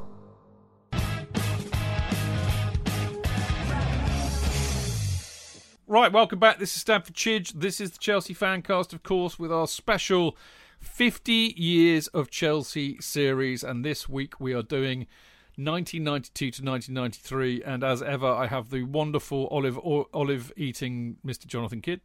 Lovely. Delight to be on the show with such eminent guests. We have the wonderful Dan Silver. Good evening. It's good to be here. And we have the brain box that is Mr. Mark Meehan. Evening, great to be on the show tonight. Well, I feel, as I mentioned earlier, I feel in esteemed company tonight, considering I kind of didn't go at all this season, so I am definitely in the doghouse with the dunce's cap on. But there you go. Now, before we get back into this, just a reminder that We will be back to do, normal kind of service resuming Fancasts. I think we will probably come back on air either the Monday before the 14th. We'll definitely be back on the Friday for a preview show. But in just trying to work it out where I am, because I'm kind of I might well be able to do. I'm going to be at Lord's on the 12th. The Friday is the 13th. So we'll definitely do a preview show then. But anyway, we'll be back. We'll be back for the beginning of the season. Until then, every Monday, we're going to carry on with the 50 Years series. So next week will be 93-94. And the week after that, 94-95. But on the Fridays, we're re-releasing from 1970 onwards. I think we're about 1973, 74, 74, 75 at the moment. So keep a lookout for those. And, of course, we do have our wonderful little Patreon account where we have lots of lovely people who are very kind to donate a little bit of wedge every month for us, and we love them to pieces. If you do that, obviously we're very grateful, but there's no pressure at all, really no pressure. If you do, you automatically get access to our Discord group, which has been going very strongly without me. I'm not engaging much because I'm bored shitless of transfer rumours and I won't engage. I'm very good, though. I'm very kind. As the kind of administrator of that group, I have set up a separate channel for them so they can waffle about it to their heart's content, and it's called Transfer Arse Gravy. So they know where I stand. They know exactly where I stand, and I do say hello to them occasionally. But anyway, there's some really good people in there, and they're lovely, and I love them all to pieces. We will have, by the way, the Premier League Predictions League back again this season. I need to talk to Kiro about that, but I think he's on the case with that as we speak. And the other thing about Patreon, you get a mini Kerry Dixon banner as well. I'm waiting for a new shipment from the States. There's a long list of people that I owe banners to, but you'll get them in the end, trust me. So there you go. So if you want to join in that fun, donate a little bit of money a month. We love it. I'm appreciative, and it is patreon.com/Chelsea Fancast. So there you go. Now, back with the main event. Now, before we get into the football, a very, very important thing happened for the future of the club on the 15th of December 1992. Which is when Royal Bank of Scotland handed Chelsea a 20-year lease with an option to buy Stamford Bridge, following Cabra Estates' insolvency and some rather nifty legal work by dear old Uncle Ken Bates. We cannot do this show this season, JK, without commenting on what is arguably perhaps the most momentous thing that has happened. I mean, in a sense, that is even more important probably than Bolton away in 83. Yeah, completely. Because we wouldn't have had a club. No, indeed. If that hadn't happened. There might have been some dribbled attempt for there to be a club, and there were rumours at the time we might end up with Fulham or, Brentford. It might be Fulham Park Rangers. Yeah. There was all of those strange, those amalgamations of clubs' names going on, and where we might end up playing, or we might share the pitch, as of course Wimbledon had been doing at Crystal Palace all of this time. That's right. So there were all these rumours going around. But I'll always go on about this. Whatever you thought of Bates and his allegedly dodgy dealings with people, and I have a couple of friends who felt experienced his wrath and his how can I put it, chicanery, allegedly. This was one of the great pieces of business for the club. This effectively won the club back for us, and meant that we had a future, because then he was going to be in a position to he was going to buy it. He was going to buy the option. So which he obviously did. Which he obviously did. So I'd like to know exactly. I'm not up to speed on what exactly he did from a legal point of view, and I would be really interested if somebody could come up with that. But I know it was down to a recession at the time that Cabra all fell apart. But without Bates, we would not have Roman. Without Bates, we would not have rebuilt the ground. Bates getting his 50 million bond that he got, and creating a side that competed. Even we wouldn't have Hoddle. We wouldn't have had any of this. And so you completely have to take your hat off to the man for doing this. Mark? Yeah, I think as we move through the 50 years of Chelsea over the next few weeks, I'll obviously share some of my bait stories where it goes the other way, and I'll share my experience of getting a letter from. This is not GB News. We're balanced here. Yeah. I'll or share KB News, in fact, I should say, shouldn't I? Really? Of getting my letter from Mr. Carter Ruck & Company through the door. That's to follow. Yeah, but on this, I have to say, you've got to admire the old bugger for this. For his determination, for sticking at it, his tenacity, and not just that, he got it for 16.5 million. You think about now and the value of sort of Chelsea and everything, 16.5 million at a fixed price. Not CPI plus one or whatever, the price would rise. So whatever at that point, and obviously he bought the ground soon after, whatever point in the future, it was still going to be 16.5 million, which is a bloody brilliant bit of negotiating. So fair play to him on this. He made Chelsea's future secure. So you got to say hats off to him on this. Absolutely right. Now, back to the football. 19th of December, we play Man United at home. Now, this was a very big match. Always a big match when we play Man United, obviously.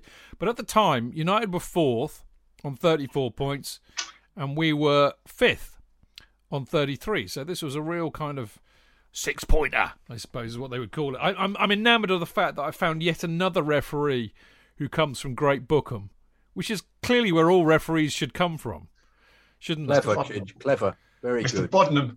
No, it's Ray S. Lewis, in fact. Oh, not Martin Bodnam. No, but that's what I'm saying, Dan. There are a lot of referees that have come from Great Bookham. There's clearly something in that.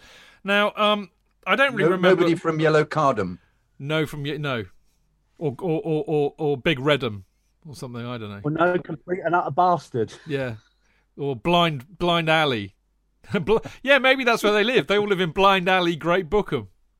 Anyway, we digress. There are two things to note from this game, although the boys will probably fill me in with more details. But Rodgers scores a great 30-yard drive, bless his heart, so to put us 1-0 up on 67 minutes. And then the notable thing about this is the first goal that Eric Cantona scores for Man United, because of course he was playing for Leeds the season before, helped them win the title. He's now at United via, allegedly, Leslie Ash. Less said about that, the better. And this is his first goal for United, which spoils the party. Classic Cantona goal, very clever. But boys, no doubt you're all there. Biggest crowd of the season, I think, for us, 34,500, near as damn it. JK, you're nodding. Dan, you're nodding. Dan's got the slight edge. He's got his finger up, and either that or he's picking his nose. I'm not sure. No, both. Now, I remember, I think it was Cantona did this most audacious lob from the halfway line, which hit the crossbar over Dimitri Kyrene. I remember everyone in the shed just applauding because I think he caught it on the half turn. Kyrene was on the edge of the box. He just did this little chip that hit the crossbar back into Kyrene's arms. But he just kind of the arrogance in which he was striding around Stamford Bridge like he owned it was just. You thought, oh God, Cantona, they've got themselves a really, really good player here. Mark. Oh, what I was going to say. What I was going to say is I actually missed this game for the only time in my Chelsea supporting career for being very, very, very, very, very, very drunk. I had my Christmas do the night before, and I got so drunk. I don't know where I went to. There was a period where I went AWOL, and I think I finally got home when the tube started running, and I was sick as a dog throughout. And I think I woke up probably sort of early afternoon. And it was too late to get Stamford Bridge. I was that drunk and that sick. And that's the only time, there'll be many occasions I might have had a lot to drink. That's the only time when drink prevented me going. Were you so drunk, Mark, you didn't care? No, I was just so drunk. I was that drunk, and I'm throwing up everywhere. I have to say, Mark, I think that, as JK would say, that is poor, very poor. And I tell you why it's poor. I blame your friends for this. I think that's very dereliction of duty on their part. And I'll tell you this because I got absolutely, completely out of my tits one night on a Friday night in Soho. Pulled an all-nighter. Absolutely did an all-nighter. And it was a Tottenham game that day. I think it's the one where Gallus scored in the last minute. Oh, yeah. And I was gonna long it off because I was still absolutely out of my tits, absolutely out of my tits. Dr. Mark kept on phoning me up, saying, get to the fucking game, I've got a pint waiting for you, and he made me go, and I went, and I sat next to him all match, and I literally had my head in my hands for the entire match, barely stay awake, until, of course, Gallus scores that winner, at which point my end moved and I fell a few rows. But so I blame your friends, Mark. That's very poor behaviour on their behalf. I wouldn't blame my friends. They wouldn't have known. It was my work colleagues. It was my Christmas do. The do was in Pimlico. Whereabouts in Pimlico? Oh, God. Do you know Looper Street? Yes. Yeah. It's probably gone now. At the other end of Looper Street, from not the Pimlico station end, the other end. My end. There used to be a bar or a club there in the 90s. It used to be a pub that then it became a nightclub. Yeah. And that's where we were, for the Christmas do. But somehow I ended up at Edgware Road, Marylebone in the early hours of the morning, but it was late getting home. And it was just, my friends wouldn't have known. They would have just said, I'm talking about your friends at the match, really, for not hauling you there. But anyway. They would have just sort of said at the next game, where the bloody hell were you? I said, I was very, very drunk. We are going to move on. The next match is against Saints, 1-1 Boxing Day match. The notable thing about this is the fact that, Eddie Newton scores the equaliser 2 minutes from time. And that a lot of players run towards the shed going mad. So they're still very much up for it. Kerry Dixon, of course, is on the bench for Saints. Ken Moncau is in their defence. But the thing that I think a lot of people remember, Mark, is Graham Lasso. What happened with him, mate? Lasso played well because we had a lot of young players in that side then. We had Lasso, we had Frank Seager, David Lee. He was playing well that day. He was having a good game. And for some strange reason, Porterfield took him off and put Craig Burley on, another good player. And Lasso just complete strop, walking past the bench, he threw the shirt at Porterfield, which probably begins to show cracks in Porterfield's management because, as people said afterwards, that's like disrespecting the Chelsea shirt. Now, to his credit, he apologised straight away. But, in the pub afterwards, people were sort of saying, people have been smacked in the mouth for less, So again, Lasso, that's when people booed that day because it's an absolutely thing you do not do, But looking back, you feel sorry for him because he was playing well, but for some reason, Porterfield decided to take him off when the other players who weren't playing well that day, my friend Mr. Townsend, but there was no way he'd take Mr. Townsend off, So I thought Lasso was unlucky to come off that day, but you don't do that with Chelsea. God no. I thought Lasso was a fabulous talent and one for the future, but even I remember saying, you can't do that when he'd thrown it down. I remember saying that. To those next to me, you cannot do that. You cannot disrespect the shirt. I think I said he's disrespected the shirt. We can't have that happening. We can't have that. And I actually said, that's him gone. Yeah. Well, there you go. More of that later. Danny, you chipping in? Yeah, that's weird. The only game I missed at home that season, I can't remember because I had a minor operation on the Friday, and I wasn't fit enough to make it. Well, I tried really hard. I couldn't make it. I'm sorry, mate. I'm sorry. That's as poor as Mark's excuse. Sorry. I know. Literally, the only match I missed at home all season was that one. Yeah. And I still wanted to go. Here for a second. You can't say poor about anybody, Chidge. I know. I was wondering when you were going to notice that. Game. I was wondering when you were going to notice that. There's always one. I've got my eye on you, kid. I'm watching you. Watching you.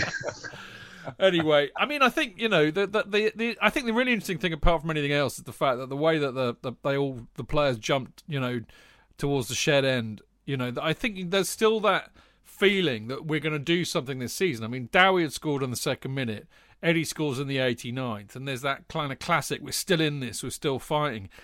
And that's probably about the last time it happens this season. Next match, we go to Wimbledon. The only interesting thing about that was that the lights went out. And I think that's a bit of a parallel for what's about to happen. And it was at Palace, of course. Well, of course, but the lights went out.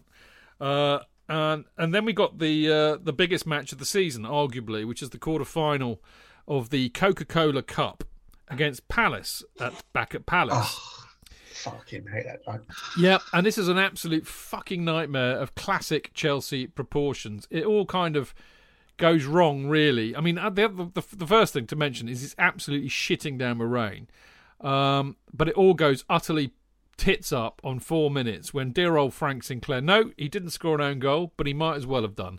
He did a back pass to Kevin Hitchcock, and the pitch is so wet it literally sticks in the mud in a puddle. at the edge of the penalty area or approach, or maybe inside the penalty area. Hitchcock's kind of supposed to be running to kick it. And, of course, the ball gets stuck.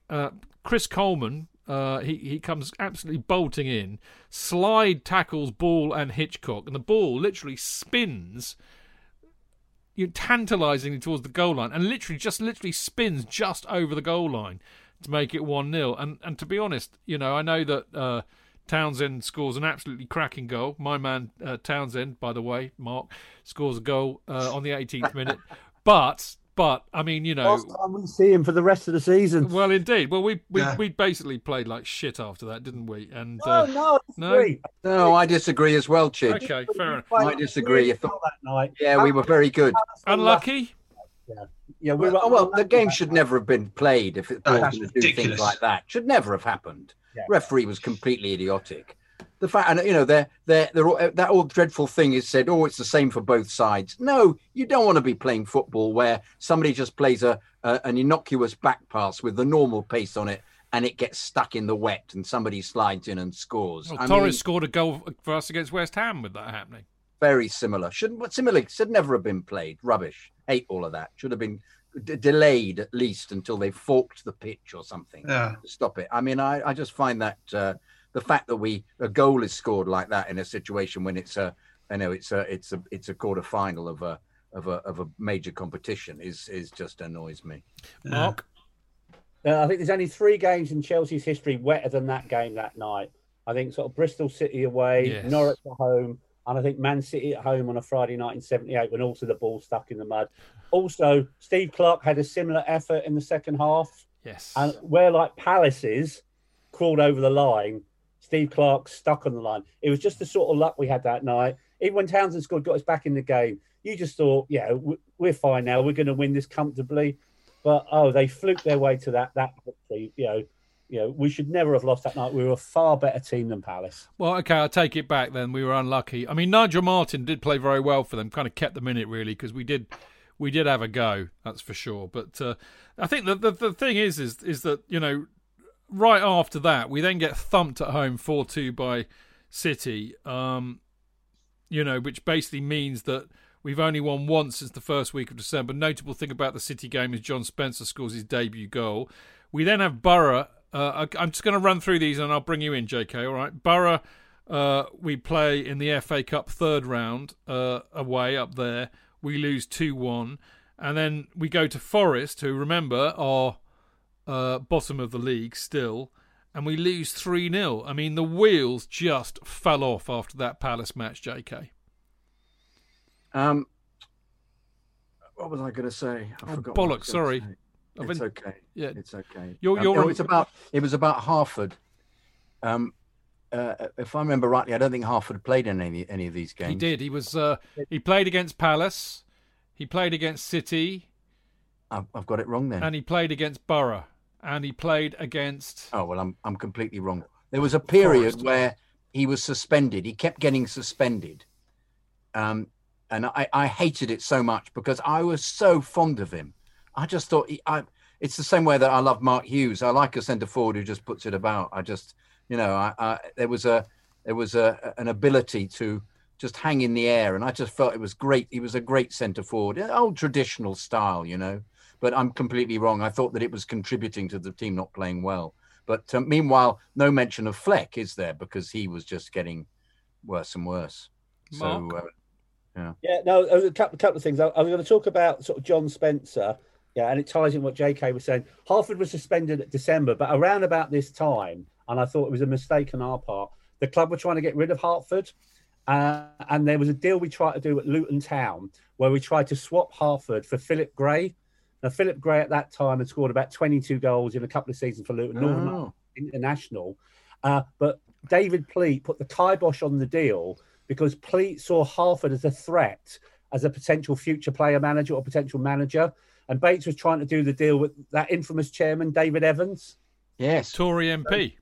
Tory MP. So we unsettled Hartford because I'm with JK. Hartford, other than that suspension, had a good season for us. He was very, very good. But the thing I want to say about Spencer was really not utilised much by Porterfield. Yeah, and he came on at that Man City game when we were already 3-0 down, and he put a spark back into that side. Yeah, and no sooner than he was on the pitch, he made Stewart's first goal, got one himself, and with 5 minutes to go, we've gone from 3-0 to 3-2, all inspired by Spencer. And then, unfortunately, in chasing the equaliser, City went up and got a goal at the other end. But Spencer, that was beginning the turning point where John Spencer became a regular in the Chelsea side. You know, that Man City game, you know, it really vitalised him. You know, the wrong result, and then we fell out of the FA Cup, and then we lost to Forest, and the wheels started coming off. But then he made a start in the next game against QPR and scored a cracking goal. I remember, you're absolutely right. You have reminded me completely of the fact when he came on, we all commented on what a decent looking player he was and the spark that he gave to the forward line. Absolutely right, Mark. Thank you so much. You're there you nudge me into remembering these things. I think how poor Fleck was by then. I think we were, I mean, talking about the Borough match, I think we were a bit unlucky there, you know, because we dominated for most of the first half, but, you know, Hitchcock gets the Besson disease and drops the ball for the equaliser, and it was pretty poor marking for their winner. It's very interesting what Townsend says about this in the season review, which kind of echoes what I was thinking, really. He said the Palace game had a serious effect on us. You know, we dominated...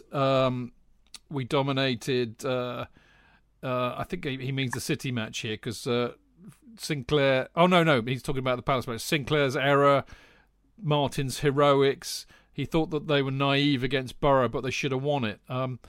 But, I mean, that said, I mean, I don't know how you explain losing 3-0 away to Forest. I mean, apart from the fact that their first goal was about a mile offside and Burley hitting the bar.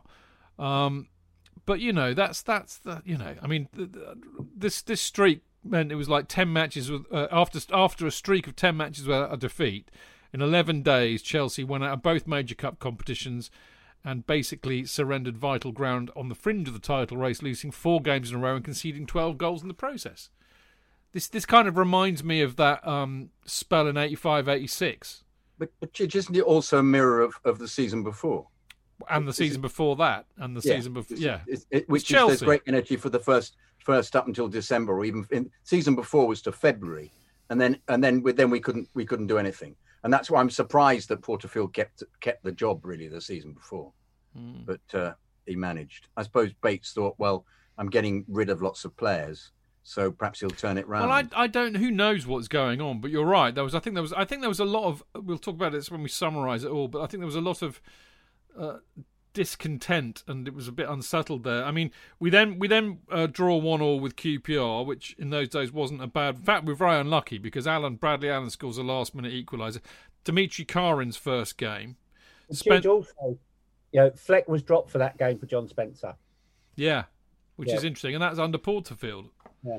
Even though we are 9th of January, we're now we're end of January, so I shall not reveal what happens next yet. But we then lose at home to Wednesday. Now this is interesting. Having made his debut against QPR the previous match, here's and this is great. It's almost like this is a great pub quiz question. Have 2 goalkeepers ever made their home debuts in the same game?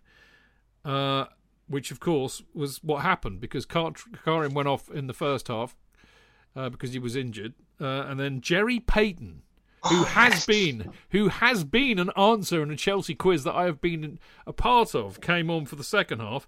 But they both let in goals. And that means that we failed to win in 9 games.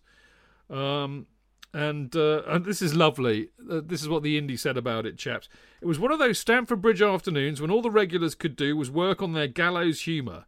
For some of the first half, Andy Townsend was like the one hellraiser at a party when the other 10 guests do not want to join the fun. Pretty much sums it up, I think, by the looks of it. Now, hands up, everybody who went to Oldham away. Nope. None of you. Nope. None of you? Nope. You made the right choice. Oldham away, Chidge. It's bloody freezing up there. It's one of the highest grounds in the country, isn't it? I think the Hawthorns is the highest, weirdly. Yeah. But it's one of the high. Well, the thing about this, Saturday, 6th of February, 1993, it was, you couldn't see anything because it was so foggy. I mean, talking about playing in the wet, JK, I'm amazed that match went ahead. And, of course, as a result, it was full of comedy goals. The first one deflected off Roger Milford, the referee's bum, into the path of Henry. And the third from another classic, oh, my God, I can't cope with the back pass rule, and I have to kick it straight to the opposition who score a worldie from the rebound, which is what happened. Oldham, of course, are at the bottom of the table and hadn't scored for more than 8 hours. How Chelsea do we get? I think there were lots of goals scored that season, There were. or even attempts on goal from the goalkeeper panicking when the ball was passed back to him and just stubbing their toes on the ball and it going out not very far and the ball just being smashed back into the net because they were so unpracticed at that, the goalkeepers. They were indeed. Next match is a 0-0 at home against Liverpool. All I've got to say about that, it was dour. And then the next match is Doer. The other thing about that game, it was David Hopkins' debut. We forgot to mention it. He was one of our signings that season. He joined us from Morton. He did. When did he join us? He joined us in September '92. 300,000. We sold him Crippled Alice for 850. So another good bit of transfer business done by Mr. Bates. I remember he started off okay though, didn't he, Mark? Yeah, actually. I think it was it the following season he got a cracking goal up at Goodison as well. Yeah. So he started a lot of enthusiasm for him, and he had a good career, David Hopkins. But I think he probably only played about sort of like 20 odd games for us from memory. Yeah. So after the dour 0-0 against Liverpool, where Hopkins makes his debut, we then have Villa at home on the 13th of February. We lose 1-0, which means basically that's no win in 12, and we're now 11th. Villa, it should be said, are second and are going for the title. So again, they're no idiots, but it does take another comedy goal where Sinclair and Donaghy try and tackle each other, which let the wonderful... I say this because anybody who's met him will actually acknowledge he's a really lovely chap, but Ray Houghton, who, in fact, apparently in the summer we had tried to sign, he gets in to score. I'm delighted to recount that Dean Saunders was roundly booed and barracked every time he touched the ball. Can I say, Chidge? Yeah, let me just finish for 1 second. Certainly And Dennis Wise... By me, Chidge. By me, non-stop booing. Good. And Dennis Wise was stretchered off with severely torn ligaments, which explains why he only played 32 matches, JK. Yeah. There's the new aim on of this I will talk about in a minute, but I can see Mark is eager to get in. The other thing, Saunders got booked in that game for another snidey little tackle, but he got booked this time.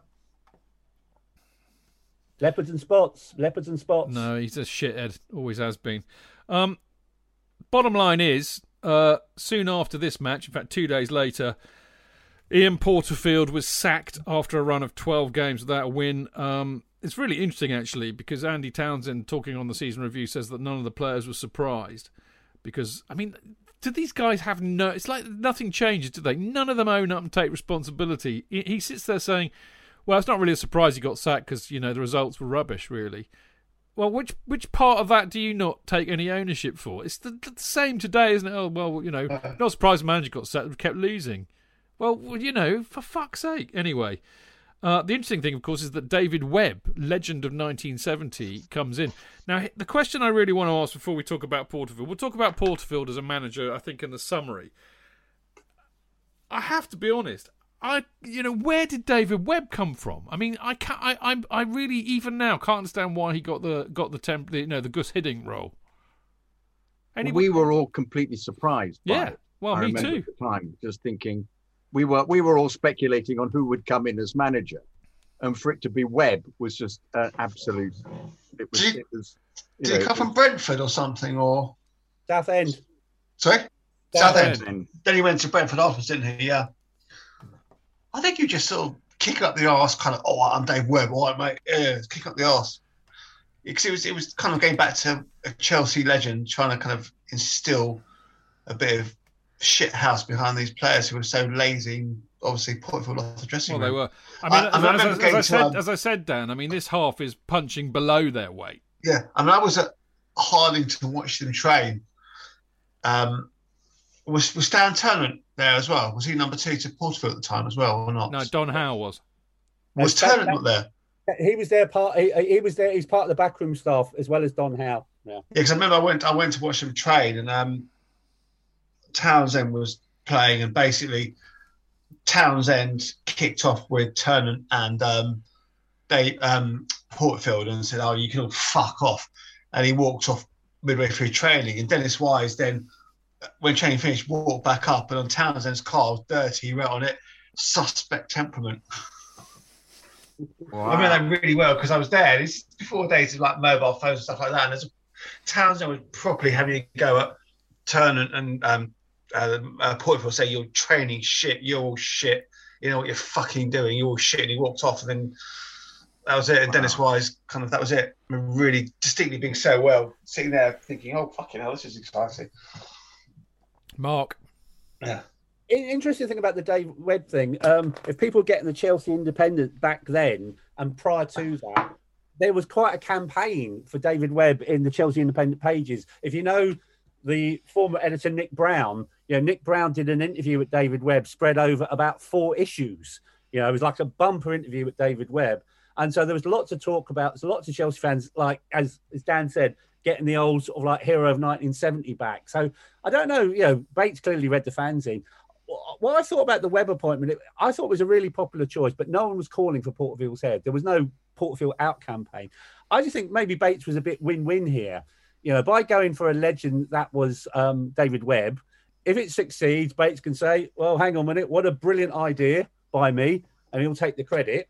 But if Webb had failed, Bates would have also said, "It's all your fans' fault and you bloody fans in. You were clamouring after him for ages. Well, you got him and he was no bloody good." So probably quite clever by Bates, a win-win situation. Yeah. Interesting stuff. Well, there you go. Webby turns up. We then lose his first game. Okay, Dan. Dan is going. I'm gonna have to call it on air because I can't not. He's going for a quick pee. But we play Blackburn. This is Webb's first match. We lose 2-0. A bit of another kind of ridiculous game. Newell scores a kind of Van Basten-esque goal, which really he can't possibly have meant. And then Sinclair gets sent off for a brilliant on-the-line save, handball, obviously. Newell then does one of the worst penalties I've ever seen, and probably the ball's still in the Ribble Valley somewhere. And then he scores a second. And the interesting thing, though, Jonathan, I know you got your hand up, but I mean, the interesting thing was that it's a very interesting team selection he chose that day. Cascarino comes in for his first start for sure. Anthony Barnes is playing. But what were you going to say? You had your hand up. It was just a certain style of football that Webb played was much more direct, than had been played under Porterfield, and also there was very little finesse about it. I remember the ball was booted out a lot defensively. And we felt this was just really back to basic stuff. Well, and it was interesting seeing Cascarino make his start. Can I just say for a second that Blackburn, of course, were a team that were assembled with one man's money, and nobody objected at all about it, Jack Walker. Yeah. Whereas the second, of course, that we have a manager who starts buying players. Well, Kenny Dalglish was their manager. Indeed, he brought them all in. He brought everybody. Yeah. And Lasso, of course, was a player that he got, and he bought. He bought.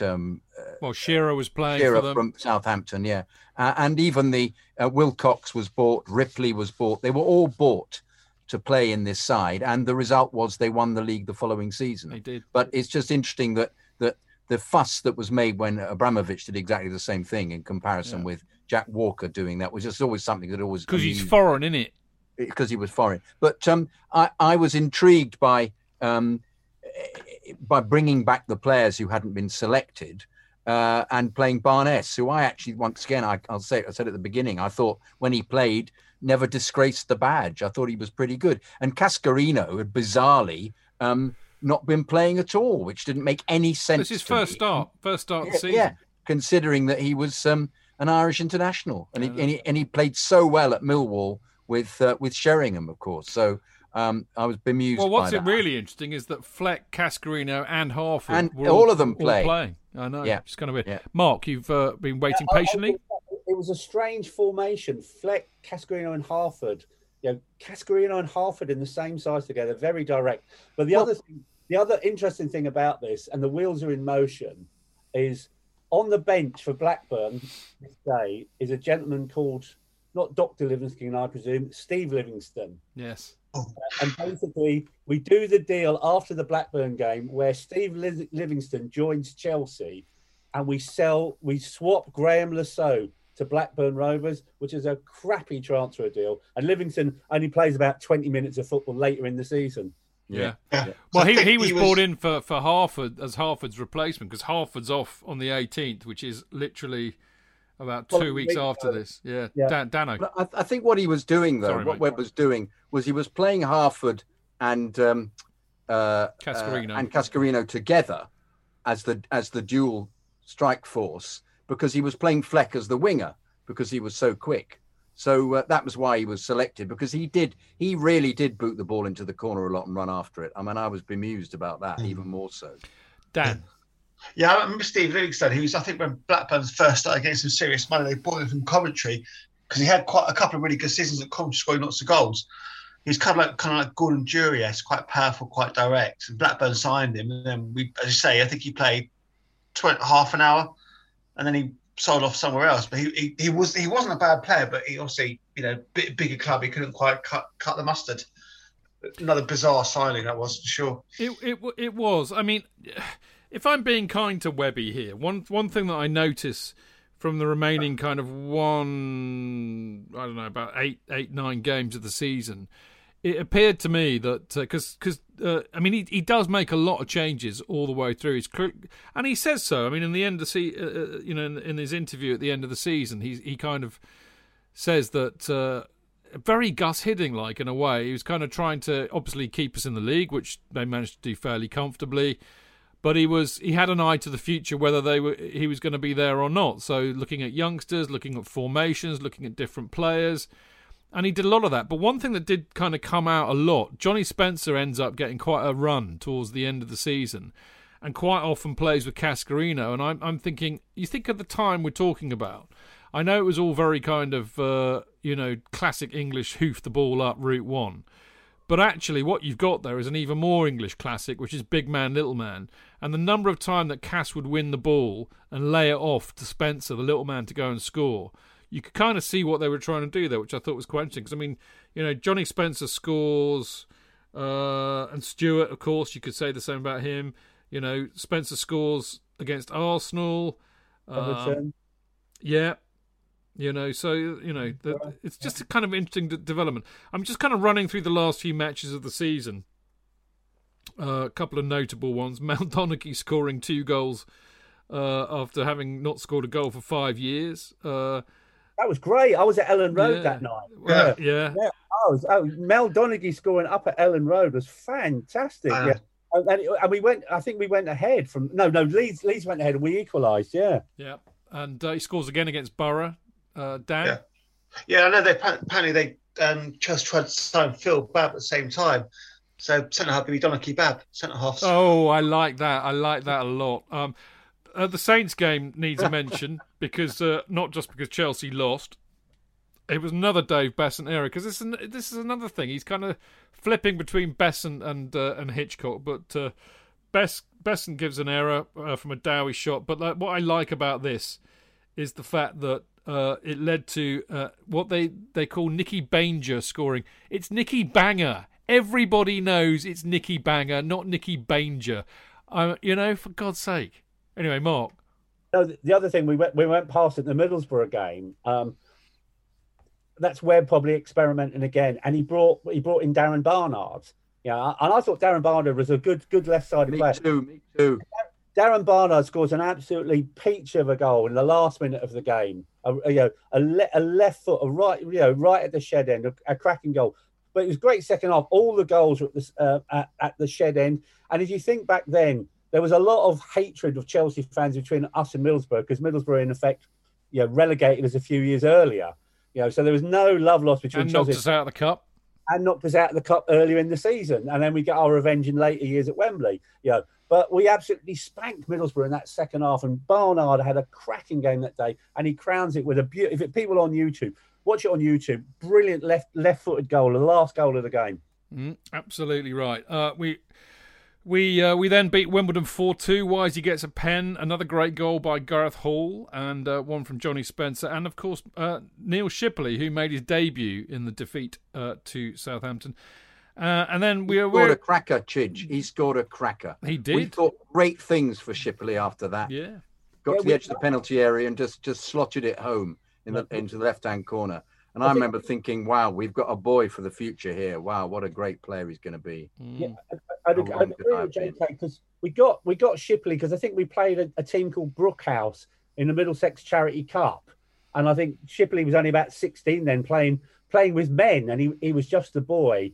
And he went through our youth team and reserve setup, and he was like Greaves-like with the amount of goals Shipley was scoring. So fair play to Webb as well. He gave Shipley his chance, and lo and behold, Shipley scores on his debut. Then actually starts the following season as first choice striker. He does indeed. Now, last 3 matches of the season, we go up to Old Trafford. United are champions-elect, really, by this stage. We were horrible. We got thumped 3-0. There was another Besant error, this time when Hughes scores. Stevie Clark scores an own goal. The interesting thing about this, chaps, was that even in those days, we'd only lost once in our previous 17 visits to Old Trafford. Who'd have thought? We still have a fantastic well, I record know. at Old Trafford. But it goes back way before that. That's what surprised me. But there you go. Beat Coventry at home 2-1. Mickey Quinn scores a ridiculous goal for Coventry. I don't know if you recall that. No, don't remember that at all. No. Last match of the season, pretty abject. We lose 4-2 to Sheffield United. But this is one for Mark. 2 Sutton players score for Sheffield United, don't they, Mark? They do indeed, but this is Arkwright's day out. So we always used to have back then, I think Villa the year before, we had a beat party. So there was always a fancy dress theme. So, so we suggested the Chelsea Independent, like completely regionalist, and you had Ronnie Barker's Open All Hours and obviously Arkwright and Granville. So we basically sort of christened Sheffield United, Arkwright's day out, and you had to go there. The fancy dress, you'd probably call it modern day Peaky Blinders. So you had to have a flat cap, braces, a whippet. Yeah, and a whippet. So actually one of the guys on our coach, we did a coach up there, a guy called Nick Davis. He actually made a homemade whippet. And he carried the whippet around on a string for the whole day. And the police thought we were absolutely mad. There's some great pictures of this, Mark. You should put them up on Twitter, mate. Yeah. And then so we got the coach up, and I booked the coach. So I just sort of said, you look on sort of like A to Z map, and there actually is a town called Arkwright Town. And when I said to people, where are we going for the pre-match drink? I said, we're going to Arkwright. He said, no, Arkwright's day out. I said, no, we are going to Arkwright. So we leave London 8:00, get to Arkwright just before 11:00. And Arkwright Town is an old mining village, so it only had a population back then of about 300. It's got a fish and chip shop, no pub, and the Arkwright Miners and Welfare Social Club. So I knock on the door just before 11:00 of the social club. The landlord comes downstairs and he goes, "Oh, sorry, we're closed." And obviously I'm dressed with a flat cap, braces, and there's 51 people behind me dressed exactly the same and a whippet. And I said to the landlord, look, there's 52 thirsty people on this coach, come up from London. Any chance you can open up early? And, 52 people, I imagine the Arkwright Miners and Welfare Club gets about 3 people on a Saturday. So he goes, give me a minute. So he literally opens up the club. And have you ever seen, like Fred Truman, Indoor League? Yeah. I'll City. It was like going into Indoor League, and it had basketballs, bar billiards, snooker table. We just didn't have a man in the corner with a cardigan and a pipe on. And there's this brilliant moment. We're all in there having a drink, playing snooker, playing sort of Skittles. And this guy walks in, and we talked about at the start of the show, like Man United had that collarless shirt as well with the string, and they had the Newton Heath design, the green and yellow one. So this guy, clearly a local from Arkwright, he's probably said, I'm going down the club pet for a pint and watching Football Focus. And he walks into the club and he walks up to the bar. And other than us, there was hardly anyone in the club, because they opened up an hour early, and he walks in dead on 12:00. Football Focus comes on. He orders the pint, And then one of our crowd starts going, "Who the fuck am Man United?" And it gets louder. And 52 people screaming at the top of the voices, "Who the fuck am Man United?" He puts the pint down, goes, "See ya," and he walks out. I'll see you later. And he probably gets home with his wife 5 minutes later. "I thought you were going down the club for a pint." "No, love, I'm going to leave it for this week." I'm never drinking again. Drinking again. And then we get to Bramall Lane, and obviously there is a photo of Neil Smith. Everyone knows Neil Smith. And he's in the Chelsea section, and he's got a flat cap with a pigeon on his head. And it was that's that sort of weird sort of day. Like he's literally walking around for 90 minutes with a pigeon on his head. And it basically everyone was just pissed. And it was like the end of the season, we were rubbish. I think we were 4-0 down after about an hour, and then we got 2 late consolation goals. But the apparent story was, because that day was in the press going up there, because we all bought the papers at the station in the morning. They announced Hoddle that day. Bad timing. They announced Hoddle as the new Chelsea manager. Webb fancied his chances of getting the job. Yes, he did. Webb never came out for the second half. Wow. Webb was not on the bench for the second half. Webb retired to the bar at Bramall Lane. He was so pissed off with Bates. Was he wearing a flat cap, though, and braces? I don't know. I don't know. Should have been. Yeah, he should have been, because we actually what a had fantastic story, Mark. the top tier and the lower tier that day. The following from Chelsea, which always was fantastic that day. Yeah. And everybody pretty much dressed up with flat cap, whippets, and braces. Wow. That was kind of the start. That was the start of the end of season dress-up day, wasn't it? That kind of almost a focal point. But did Dave Webb not know he was only on a short-term contract? No, he was on a 3-month contract, but he thought he'd done a good job because Bates got him in because he didn't want to get relegated. It's the first year of the Premier League. And Webb's record was, I think, was it 5-4-1? He only lost one game, I think, which was the first game. I heard that he'd promised him the job. Yeah, I think Webb thought he got the job. And then I'd heard he promised it to him, and he reneged on it. That was why it was so dreadful. Yeah. You know what, Jake? I think I would not rule that out, because Webb never came out for the second half, and the version I heard, he was so pissed off that he thought he had the job in the bag, and obviously he'd seen the press headlines that Hoddle had got the job. I mean, it's very interesting, isn't it? Because in the years since, and many of us have been very, very lucky in getting to know or meeting these guys, but Dave Webb is always singularly absent from anything Chelsea related with the old players, which makes you think, maybe it had something to do with the way that it ended. To be fair, he's come back for the funeral, so he was there obviously when Osgood passed away. So I think he's chosen his moments. But I think it'd be interesting if it had happened at lockdown. Like Nick Tilt had planned a 1970s reunion, and then COVID put the kibosh out. I think it would have been interesting to see if Webb had turned up for that, because I think most of the boys from the 70s were going to go out to Nick's pub in Ascot. So I'm not sure where Dave Webb is now, but Webb, to be fair to him, other than the Blackburn game, he did a good job. Yeah, well, I mean, he lost. Sorry, Dan. He lost against Blackburn, Saints, and United, and the last game, as we said, against Sheffield United. Dan. But I think by Borough, when we were 8th, we realised that we weren't going to go down, and that was the reason we felt that he'd been brought in, was to arrest the fact that we hadn't won for 12 games, and the fact that they beat Borough, and they beat and they beat Wimbledon. You knew by then, and they'd beaten Arsenal. That he'd done a sufficient of a job for the team not to be relegated, because we were worried for that period after Porterfield was sacked that they would go down. Yeah. We didn't look like we'd win another game at that. No, we didn't. Exactly. There was absolutely that fear at the time. We were on a horrible run of form. Interestingly, that Palace game, the equaliser was scored by none other than Sir Gareth Southgate, soon to be Sir Gareth Southgate. Sorry, Dan, you did have your hand up, my friend. No, I was just going to say any what Webby's doing today. Anyone know what? I don't actually. Yeah. Mark, you got any ideas? No. That's just. Yeah, we were wondering if he would turn up, because obviously Webby's always been a wheeler dealer. He's a businessman. And I think the last time I heard, I think he was abroad somewhere. But it's a shame how it turned out, because I thought he did a good job. He did what he was brought in for, and I think he thought, as JK said, I think he thought he was in a chance for the job permanently. Well, there you go. So let's wrap this all up. just to kind of dot the I's and cross the T's, Frank Sinclair was the player of the season. Mick Harford was the top goal scorer with 11. Stewart got 10. Fleck got 3. We've covered Paul Elliott in some depth, and we finished 11th.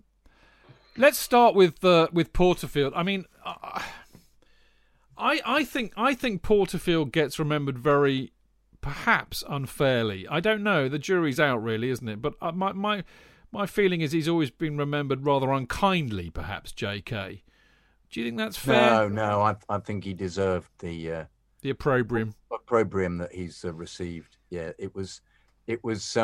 Well, I think he was helped enormously by, as you stated here, by having Don Howe as the defensive coach, who I really think ordered them. But I don't think he was helped by the number of players who played. The selection never seemed to be consistent at all. It was whether this was because of injury, but Steve Clarke didn't only played. How many games did Steve play? Very few. I'll tell you. Very few. We had Gareth Hall playing a lot of the time, who was never one of the greats. Even he was pretty good. He wasn't bad, but and we said goodbye to some players that I thought were going to last longer. I thought ultimately that, who did we get rid of? Well, Lasso, getting rid of Lasso was just insanity. But even in the middle of the season, hadn't we? We had, I remember Boyd was a great possibility, wasn't he, of doing something for us, and we sold him to Celtic. I didn't understand why that happened. Whether that was just he thought he was going to make more money out of him. But Boyd then had a wonderful career for Celtic and Scotland. Of course, the season before we got rid of Clive Allen as well, who I thought was brilliant. It was just there were purchases made. I didn't understand what was going on. Spackers didn't play all that much, did he? Despite being brought back. Obviously, David Lee played centre half because poor Elliott was done in. Stewart was in and out. I thought Stewart would be there permanently. Eddie Newton didn't appear to pin down a place despite being absolutely fantastic. Isn't that correct? He didn't play much. No, he played most of the season, actually. Did he play most of the season? Hold your horses for a second. These are the people who made over 30 appearances, right? Tommy, yeah. Mal Donaghy, and I love doing this because effectively you get the first team. Yeah. There are only 10, and the reason for that is none of the goalkeepers played over 30 matches. We'll get to that in a minute. But Mal Donaghy, Robert Fleck, Gareth Hall, Mick Harford, David Lee, Eddie Newton, Frank Sinclair, Graham Stewart, Andy Townsend, Dennis Wise. They all played over 30. But who are the others? Graham Lasso only played 12, didn't he? Yeah. Hardly got a look in. Hardly got a look in. Johnny Spencer. Erland Johnson played 13, didn't he? Yeah. Johnny Spencer only played 13. Spackers only played 8. 8, yeah. You know, considering he was brought in to replace Vinnie Jones, that's a bit nuts, isn't it? But I was wrong. Graham Stewart played 38. I thought he was in and out. No, Stewart was a bedrock. I mean, the 10 that I mentioned, you would have said they were the key players this season, certainly in appearances. Cascarino only played 8, so it's a bit weird. Mark? Yeah, Porterfield, it's difficult to not feel sorry for Porterfield because he was the shortest reign of any Ken Bates manager. So he was only there for about a year and a half. I think the general viewpoint, and I think Townsend, I know he sort of said we didn't go wrong, but I think previously said, Porterfield was a nice guy. He was popular with the players. He brought in Don Howe that did a really good job. He brought in young players. He played Lee, he played Sinclair, he played Graham Stewart. And all 3 of those were part of the 30, and Eddie Newton as well. Something went wrong. Clearly, after that Christmas, something wrong. And I don't know whether because he was such a nice guy. And again, another story I've been told, and I can't remember who told me this. The previous season, and maybe the signs were there, we played at the end of the season, an end-of-season tour in Canada, the Guinness Cup, I think it was called. And the club fly into whatever airport it was in Canada. And obviously, there's the official coach at the airport waiting to pick the players up. One of the players, and I think it was Vinnie Jones, had booked a stretch limo at the airport. So the players come out of the airport, and the likes of Frank Sinclair, David Lee, Bobby Stewart, get on the bus. Vinnie Jones, Dennis Wise, Dave Besant, Andy Townsend, they get in the stretch limo and said, "See you at the hotel, Ian." Now that just shows like there's no respect for the manager. You're taking the piss, basically, for want of a better word. And I think part of that, because Porterfield was a nice guy, he probably wasn't much of a disciplinarian. And the only time he probably showed any form of discipline, was dropping Besson, dropping Lasso for one game, and shipping out the players unfairly after they lost to Sunderland in the previous season because allegedly he had a fight on the coach with some of them. Yeah. It's interesting, isn't it? I mean, Rick in the complete record basically says that Porterfield was a really good coach, but he had a real inability to deal with pressure, media and man management. And I think, in a way, Mark, that sums it up. Let's have a quick chat about the goalkeepers, because that was a real feature of this season, I think. We had the three keepers, obviously. Besson's awful errors. Hitchcock, I think, undervalued, but made errors too. Karine arrives, but doesn't really play much. I do wonder, as I was saying earlier on, JK, I wonder how difficult it was for keepers that season, suddenly having to deal with not being able to pick the ball up when it was passed back to them, and the number of goals that were scored through errors like that. I mean, I know Besson let a few through his fingers as well, but it's interesting, isn't it? And we all know that you need a keeper who's not going to make errors and is going to play most matches if you're going to win anything. We know that, from recent history at Chelsea. So it can't have been easy, and also losing Paul Elliott. Well, I would who was the Virgil van Dijk potentially of his generation. So you lose him, and then you've got problems with the goalkeepers. It's going to make life difficult for you, isn't it? I would liken it to the silent movies becoming the talkies. Yeah. Some of them can't do it, and you don't find out about it until it's already upon you. And then they've got to start working out who are those who are the more relaxed. I think it must have caused... I also think for defenders must have been giving the ball away so much more because they're in a position where they're normally thinking, all I need to do now is pass the ball back to the goalkeeper. And they can do it, but they know they're going to put the goalkeeper under pressure. So they'll probably hang on to the ball more, and then they'll lose the ball in possession.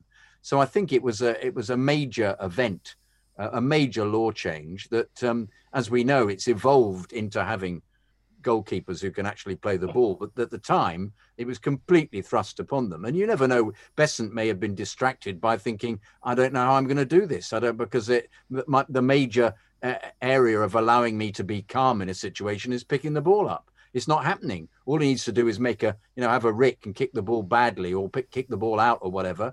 And he's losing confidence for his game. And it may be the same for Hitchy. I mean, I thought Hitchcock was a terrific goalkeeper, and it was this odd error that made me think, well, I think Karine's going to get in. And I never understood why Karine always wore his tracksuit trouser bottoms as well. Anybody got a reason for that? Something to do with his knees. He had dodgy knees, I think, when we signed him. So I think it's to protect his knees. Oh God! That was yeah. Well, it can't have been the cold, Dan, considering he was Russian. Where he came from? Because he did his bad knee injury Sheffield Wednesday away, didn't he? And he was out for about 6-7 months. But I think we signed him with dodgy knees or something from memory. Classic Chelsea. Yeah. When all's said and done, a disappointing season, yes, but I think largely disappointing because of what had happened in the first half when we were looking. I mean, we were second at one stage and we were looking good. We were playing good football. We had some really good players. JK made an excellent point earlier on. You got Andy Townsend and Dennis Wise in the midfield. These are good players. But the reality is, we did finish 11th in the first Premier League season. We had the same points as Arsenal, who were 10th, who had won the league only a couple of years before. So, given some of the seasons we've witnessed, Mark, this is not one of the worst by any stretch of the imagination. Oh, it's certainly not worse than sort of like the 87-88 relegation season or the 86-87. They were shockers. And I think it's an interesting one because probably history might be unkind to this era and to Ian Porterfield because it was a short-lived thing. But for that first half of the season and up to second, and we are, as a group of supporters, some of the most optimistic there are. Obviously history has shown that optimism has paid off. But, going into that Christmas period, pre the Palace game, the level of optimism amongst fans was high. So something was working prior to that, whether it was a combination, despite the loss of Elliott, of the youth of Sinclair and Lee. Sinclair was brilliant. He got Player of the Year. And that older hand, the Townsends, the Hartfords, the Wises, whatever. Eddie Newton. Eddie Newton as well, Graham Stewart as well. But the post, almost apocalyptic fallout from that Palace game. The Palace game was the moment of the season, and everything just seemed to go. Whether it was overconfident, I don't know. Yeah, whether they took that defeat so badly because they were so confident of winning and getting through it the next day. But Palace was the catalyst for the deterioration in the second half of the season. And I think Porterfield was great number 2. He just didn't prove to be a great number 1. Well, I'm going to leave the last word on this season to your great mate, Mark, which is the legend that is Nigel Spackman. And he says, this is from Rick's complete record, he says, this is when he came back. It was a ship without a rudder. From the one I had left, which was a big club competing as one of the top 8 teams, I think they'd lost their focus and the lunatics were running the asylum. So what do you think of that? I'll put it to him on Friday when I have a coffee with him. Yeah, he probably because actually he didn't play much because he was injured and he's still got problems with his back now from that season. But actually under Hoddle, 93-4, 94-5, he appears a hell of a lot more. Well, there we go. But he played him at centre-half, didn't he? Played him further back, much further back. And he played centre-half in the Austria Vienna game during Indeed. All right. We'll do that in a few weeks' time.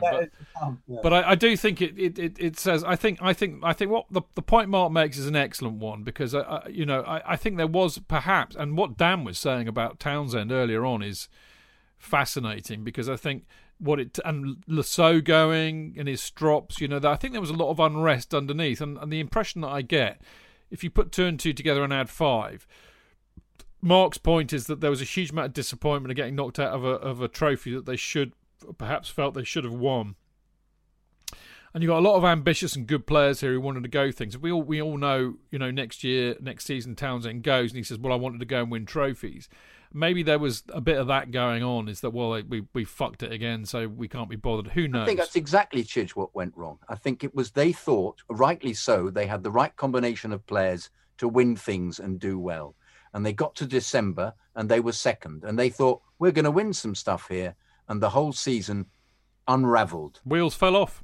Yeah, completely. Yeah. And it was, and it didn't make any sense with the squad that they had. Yeah. All right. Enough already. Blimey, over 2.5 hours. I thought we'd done quite well to keep it down to that, knowing us lot. But that has been immense fun. Looking back on the season that was 1992-1993. We, of course, will be back next week where me, JK and Mark will be joined by the legend that is Tim Rolls. And it's not just because he wants to plug his new book, but I will allow him to do that because I love him.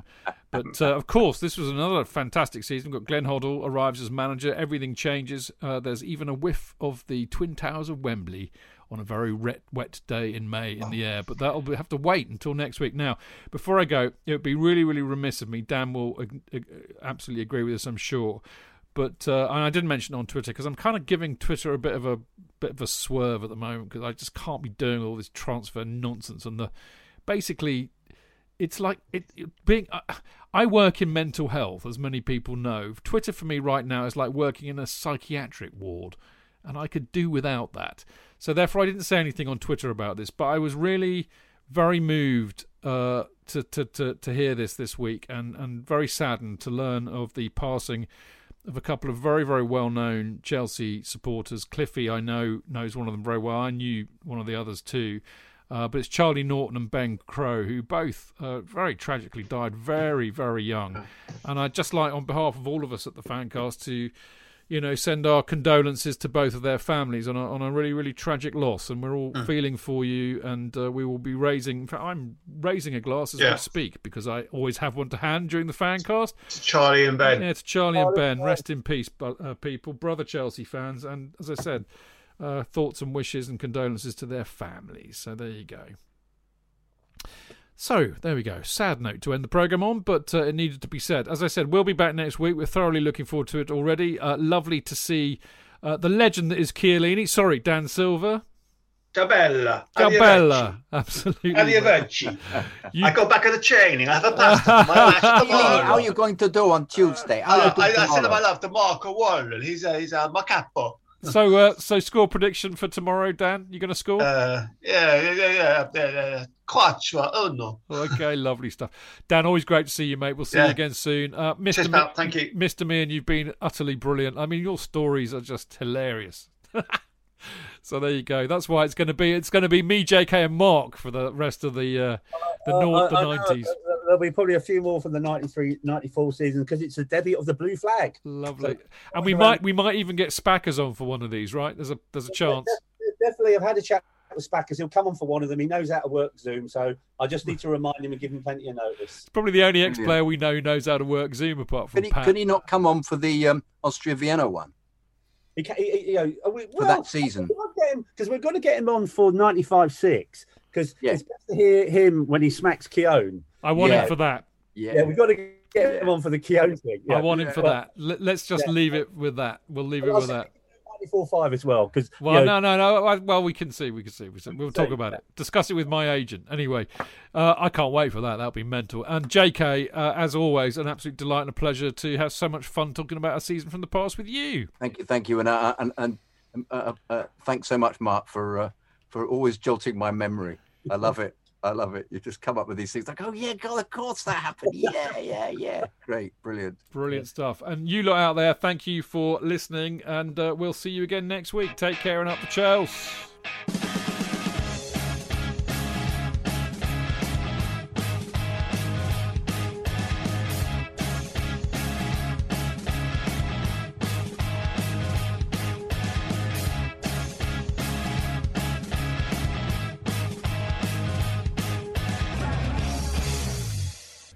It's the 90th minute. All your mates around. You've got your McNuggets share boxes ready to go. Your mates already got booked for double dipping, and you steal the last nugget, snatching all 3 points. Perfect. Order McDelivery now on the McDonald's app. You in? At participating restaurants, 18 plus, serving times, delivery fee and terms apply. See mcdonalds.com. Hey, it's Danny Pellegrino from Everything Iconic. Ready to upgrade your style game without blowing your budget? Check out Quince. They've got all the good stuff, shirts and polos, activewear, and fine leather goods, all at 50 to 80% less than other high-end brands. And the best part? They're all about safe, ethical, and responsible manufacturing. Get that luxury vibe without the luxury price tag. Hit up quince.com/upgrade for free shipping and 365-day returns on your next order. That's quince.com/upgrade.